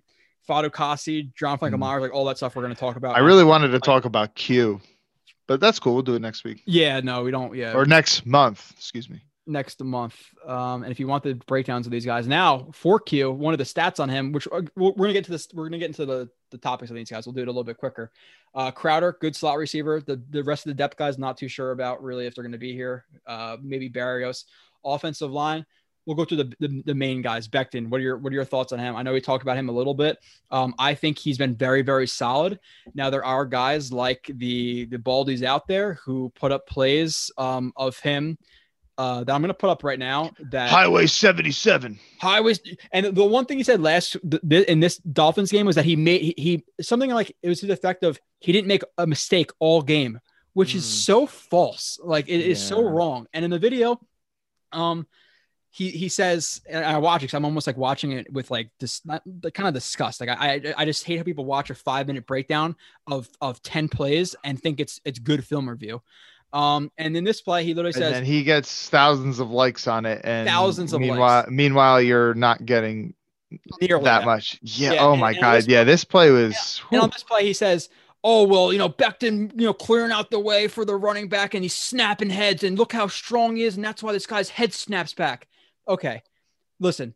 I know some of the people listening might not know a lot about like cuff techniques and quarter turns and all the stuff that I talk about in drop steps and zero steps. It takes no football expert to realize right here, Becton has his hand under his face mask. This is illegal hands to the face. So it's not a good play. It's actually a bad play because it is out in the open too. So it's easier for the ref to notice. But then people watch this and say, "Oh my God, did you see Becton snapping that guy's head back with all of his power?" And it takes you just watching the play in slow motion to realize what is Baldy watching and teaching people. Or the one play, it's a backside of a zone. And Becton wants to get in front side. He wants to get positional leverage. Like he should scooch technique and get in front of the 4-eye tech. And he actually almost drives the guy into the play. And he's like, "Oh my God, look at this down block. It's such a good down block." You don't down block on the backside of a zone. It's not what happens. Unless it's like you could obviously, if it's more of a tight zone, belly zone where the guy is going to commit to the A gap, like, yeah, then that's fine. But on the backside of a mid zone, you're not going to down block. So, but you're teaching people these things, and it's just it's so bad. It really is so bad. And the problem with him is he's played in the NFL, so I know he knows better, but it's just lazy analysis to get likes. And he's got a job where he full time is able to do this stuff. He gets the coach's film and stuff like way before everyone else does. After the game is over. But so overall, it's like thoughts on Becton instead of shitting on Baldy for well, I love Becton. And yeah, he's got some rare traits that just pretty much Very, very, very few guys in the league do. But he needs some work on stuff. He needs to work on some stuff. And like you pointed out earlier, like even though he tries to throw guys a lot, and sometimes it definitely does work, but sometimes when you try to throw someone and it doesn't work, and you don't stay latched on in the block, if your throw doesn't work, then you've created separation between yourself and the defender, and then they can get off and then make a tackle or whatever. So sometimes it actually helps to stay sustained on the block. But it is great how he really defines running lanes, though. As I brought up here, if you watch the page again, all these plays I'm pulling up, I do individual game breakdowns, but plays like this, like no one to block, gets to the second level, and sometimes it's great. It makes a highlight film. He wants to throw a guy, fantastic. But then the other times where he tries to throw a guy, instead of, like you said, getting under their shoulder pads, climbing that tree, driving them, maintaining contact, he attempts to throw guys. The guys are able to plant and get around him to get in on the tackle. That's not what you want. So he has things to fix in the run game, hand placement. Sometimes he doesn't commit fully to his block because he thinks he has enough power to kind of just commit one arm to a guy. Pass threats. Like there's things he needs to improve on. So don't let the people out there just say, oh, he's perfect and he's great right now. He is very, very good right now. I think right now he's probably a top 10 left tackle in the league. Yeah, now, sure. Can he improve on that and be the best left tackle in the league? I think so, because he's a freak of nature and he's already really, really good. But don't fool yourself and say he has nothing to fix, because it's false. Moving on. Again, especially since some of the best left tackles in the league right now aren't, Bakhtiari is getting up there in age. I know he just got a new contract, but Tyron Smith. None of them are freaks like that. Trent Williams. Yeah. Okay. And now tight end Herndon, he has sucked. Hopefully he rounds it out. I have a couple plays of him here. Fumbles, drops. But he did have a nice touchdown catch. Fant, I think, is a guy who, again, typical media narrative was, oh, he's absolutely terrible. He sucks. The Jets busted this signing. I came on to Blue Splits and said, I think he might actually be kind of average for the Jets. His technique really improved throughout the year, all this stuff. And look at what Fant is now. He's an average-ish type tackle, correct? You compare him to either one of these backups, Chuma, 3rd round pick, who some people were touting up his upside with his quick feet.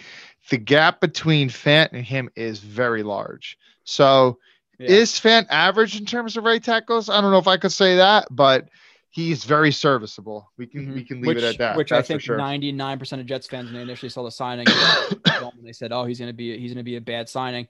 The rest of the offensive line, McGovern, he's been spotty the last couple of weeks. He's definitely picked it up, and he's a large improvement over the guys they've had. I think he's been in that below average range this year, but I think he will improve. I think a lot of his play is kind of the warts of guys next to him, with Josh Andrews and Lewis.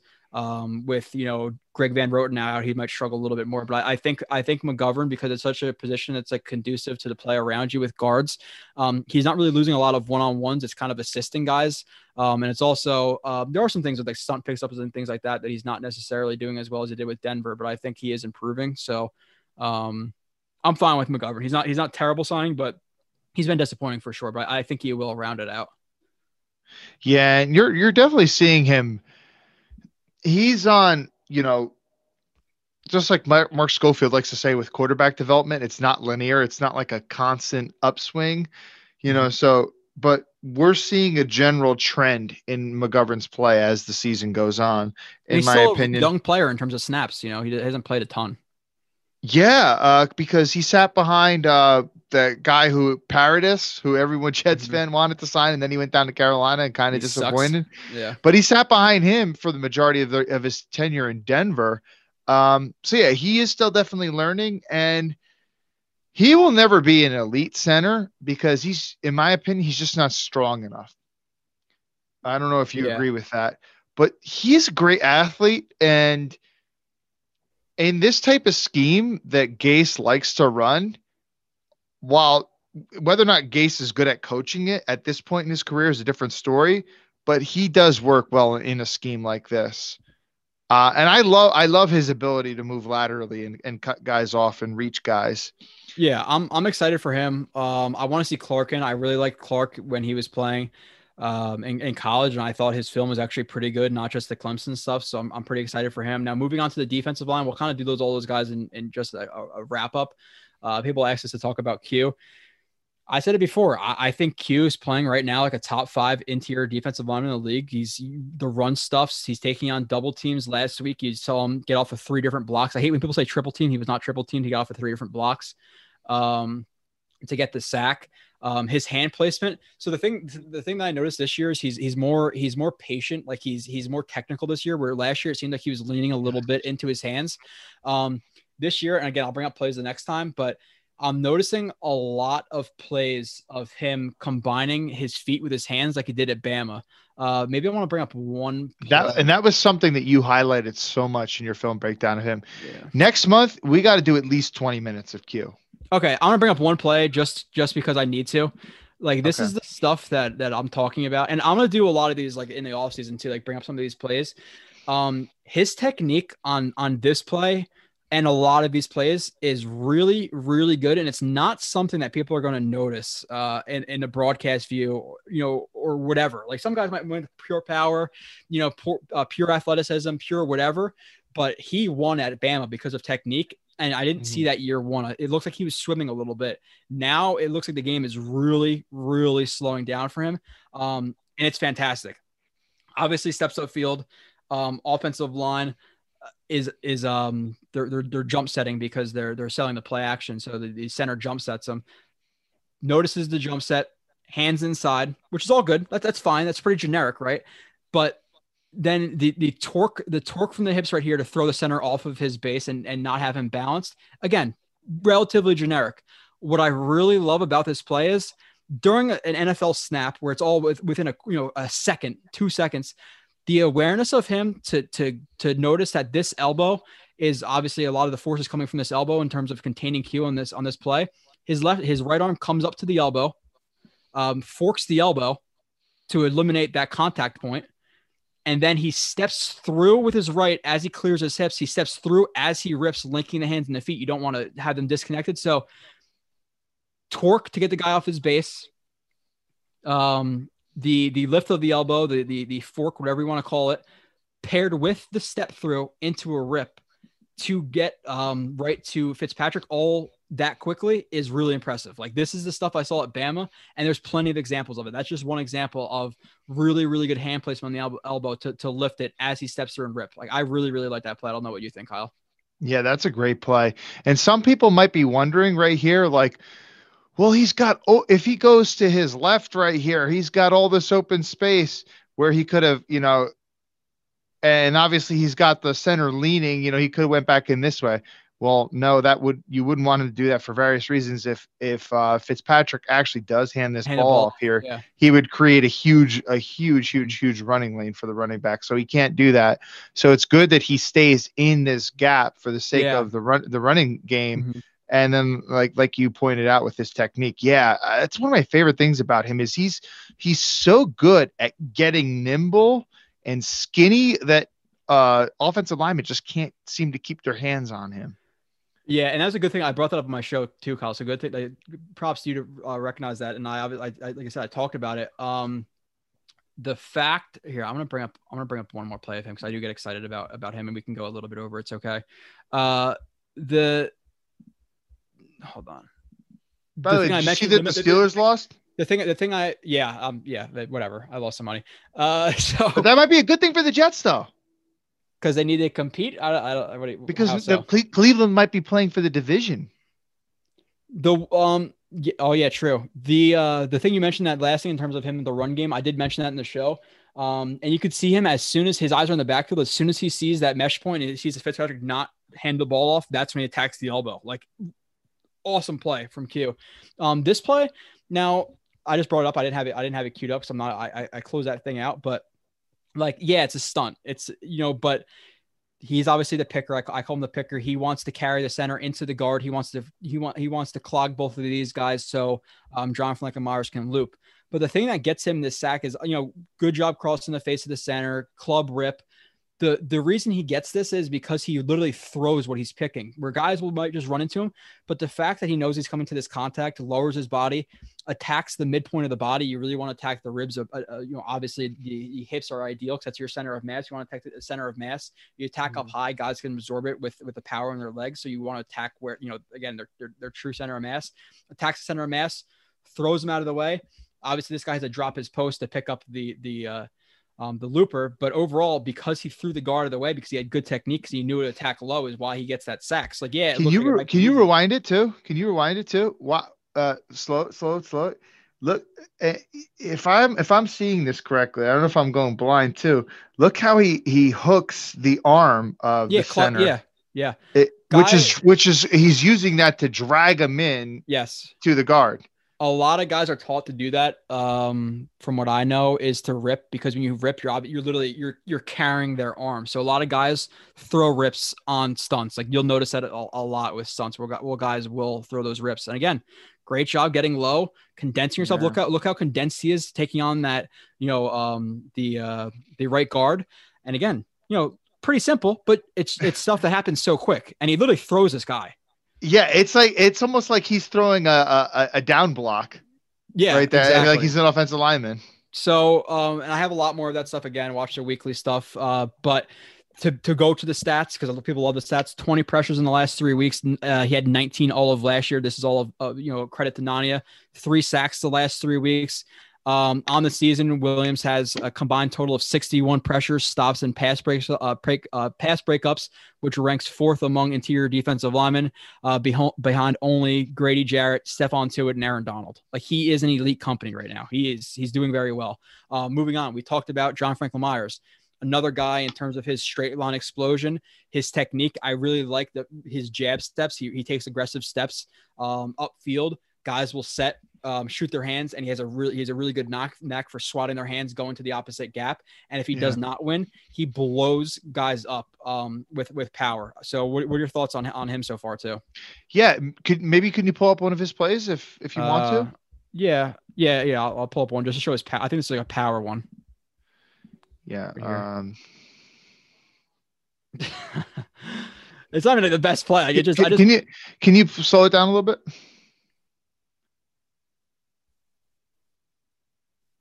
Who's he going against? Forrest Lamp? Is that it? Yeah, it looks like Lamp. Yeah, the dude plays with good power, and I noticed that too about his ability to swat offensive linemen's hands away. Yeah, you'll usually see him either cross guys up, or like he'll give him a couple stabs, and once the guy shoots, he'll double swipe and then shoot and then shoot whatever gap the guard or the center, whoever's getting thrown away from. Here he just plants. He double swipes, but the center is able to maintain contact with that left hand, drop his post, which is this foot. He drops it, become the kick step, and then the kick becomes the post. He's able to maintain that contact. He realizes he's not going to win. So now what does he do? Okay, well, I didn't win on my move. I'm going to turn my power into you. You can see him turn his hips into him. Now it's power. Now it's not technique. And he dumps this guy right onto Herbert's lap. Like, this is literally pretty much a 3-step drop throw. And look at where he finishes. He literally throws Herbert. Or not throws Herbert, but Herbert's on his and does PFF count this as a pressure? I have no idea. Who Maybe the fuck hit? knows? I don't know. There's a pressure, like, do you have to be within 2.75 yards to be a pressure? Like, I don't know what pressure does a lineman have to be like maybe only half in front of you? Like, if his body's fully in front of you, can it still count as a pressure? I mean, who knows? Yeah. By the way, I couldn't help but notice, and this is something that I wanted to bring up today, and I didn't. Zuniga was on that play. I have not been impressed by him at all. I've seen one impressive play where he bull rushed. That's about it. He's swimming right now. He literally just tries to duck his head into guys and bull rush them every single play. So not impressed. But he looks so slow getting out of his stance. The rest of the front seven, Fadokasi, he's a run stuffing monster. Like, that guy is strong as hell. Yes.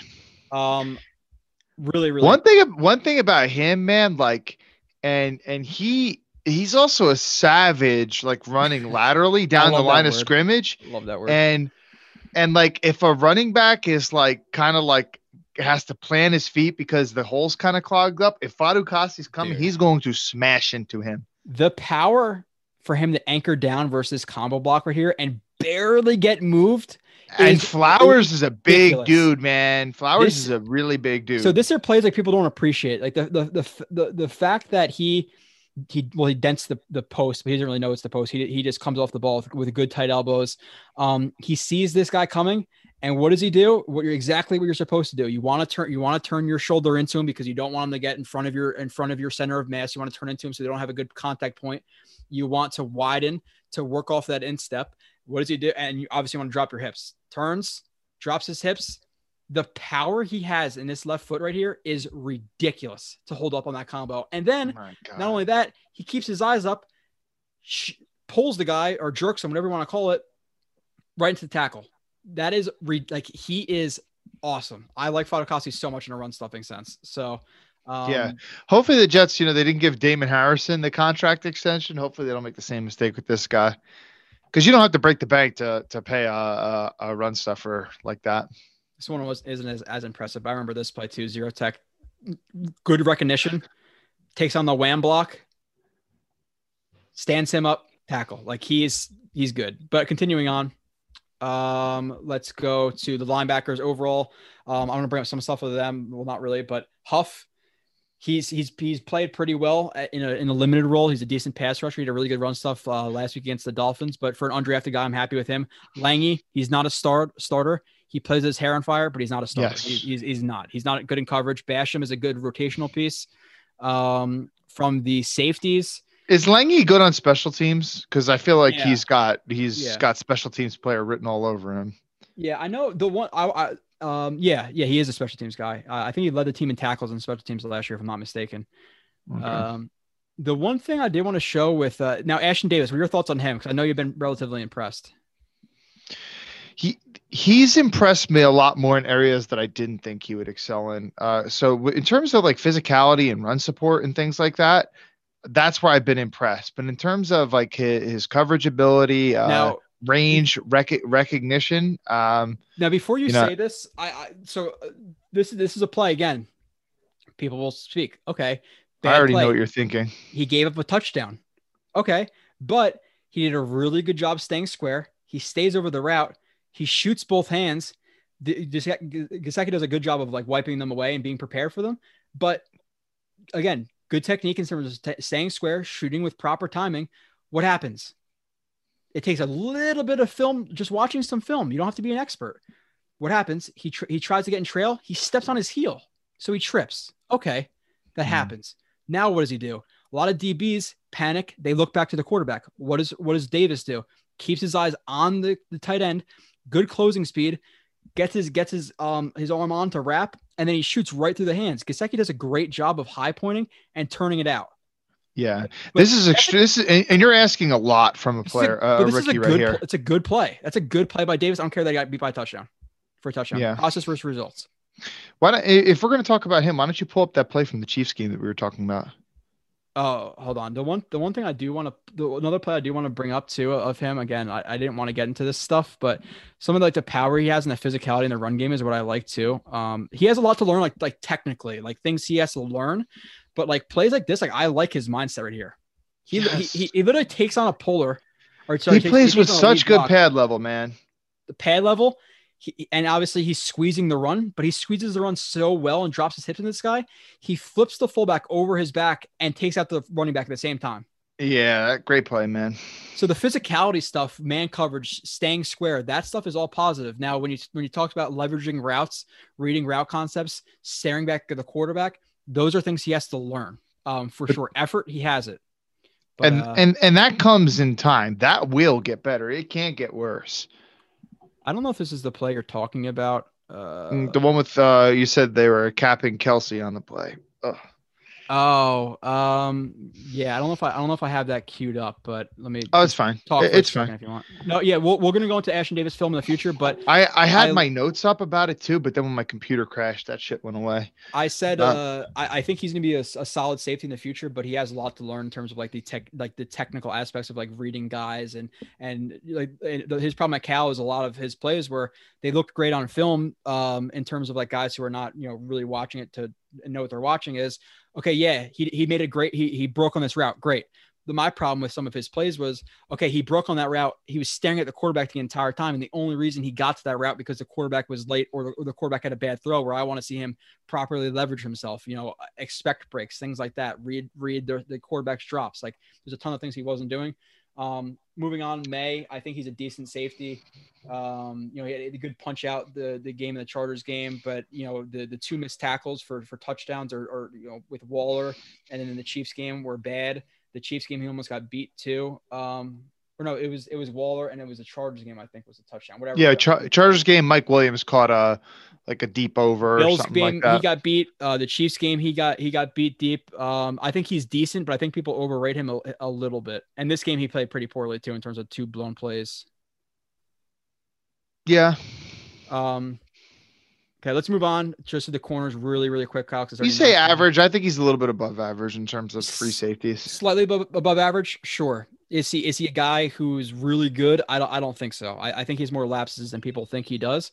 But moving on to the corners, because I think my fiance is gonna punch me right in the face as soon as I walk out of this room. It's been a while. Well, I don't want that to happen. No, it's okay. She'll live. Hall. Don't say that. Again. Parker. Keenan Allen, Mike Williams, all these guys he's playing. The difference with him is he's staying square. He's getting his hands on. He's playing with good techniques. Could he fix up some things?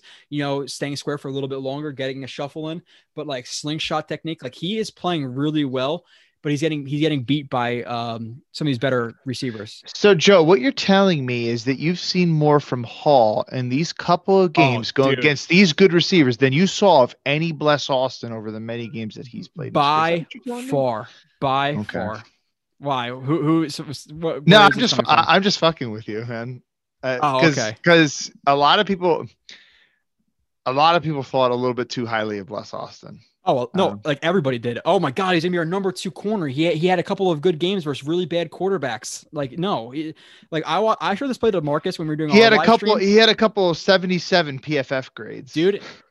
And people are like, oh, he's a great tackler. He misses a ton of tackles, and his technique is terrible. Like this, I'm not gonna get into it.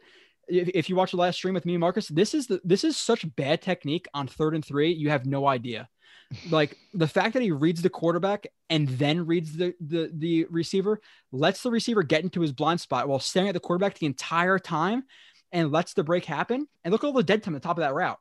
It's not like it's a good route. What are you doing, bro? What are you doing? 3rd and 3. I'm just glad he was playing in that game. Dude. So yeah, Austin's not good. I think Austin is competing for a job next year. To be completely honest, I don't like Austin at all. But Hall has been much better than him. Hall, his first couple starts, again, playing those guys, staying square, all the catches that are on him, again, go back to the shows and watch it. They're all pinned, contested catches, things like that. Where guys like Desir and Tremaine Johnson and all these guys are getting beat by 10 freaking yards. So Hall impressed. And now he's got to go against Metcalf. Talk about baptism by fire, man. Yeah. Yeah, exactly. But again, he's like, there's plays where he's literally like, he's staying square, getting a shuffle in.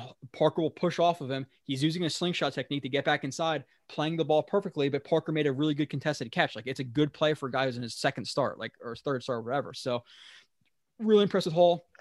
So for overall too, for Guidry and Jackson being undrafted guys, I think they're competing for depth spots next year. Now, if your expectations for Guidry or Jackson to be starters, no, but overall, impressed with them. Other than that, I think that's it. This has been a very long show. Anything else you want to bring up really quickly? Next show we're gonna do maybe we'll do maybe another live stream like in 2 weeks to talk just film or something. Maybe we'll work something out. Me and you? Yeah. Okay. We'll work something out. We got to get to that rest of that film. Okay.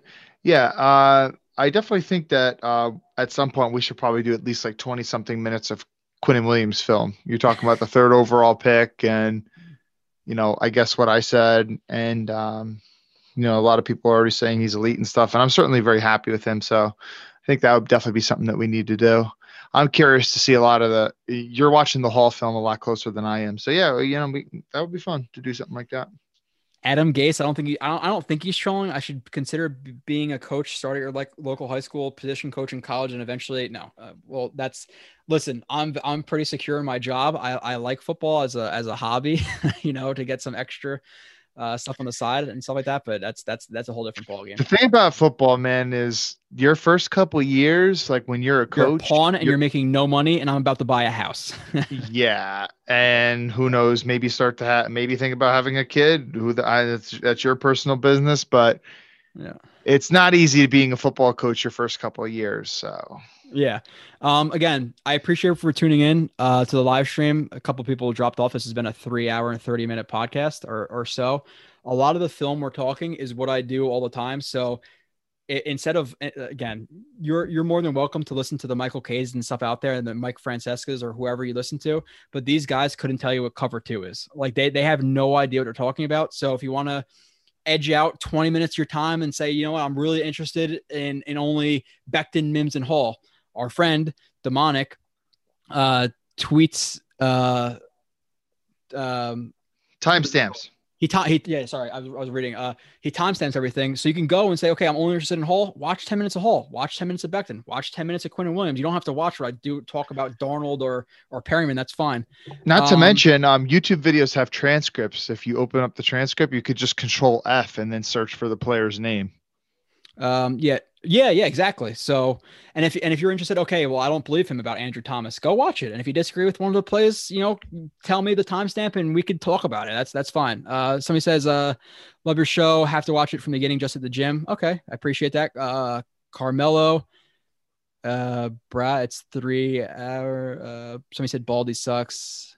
Adam Gase is not trolling. He's saying, Logan Kraft says, does he look at the chat? I haven't seen anything in the chat that's really,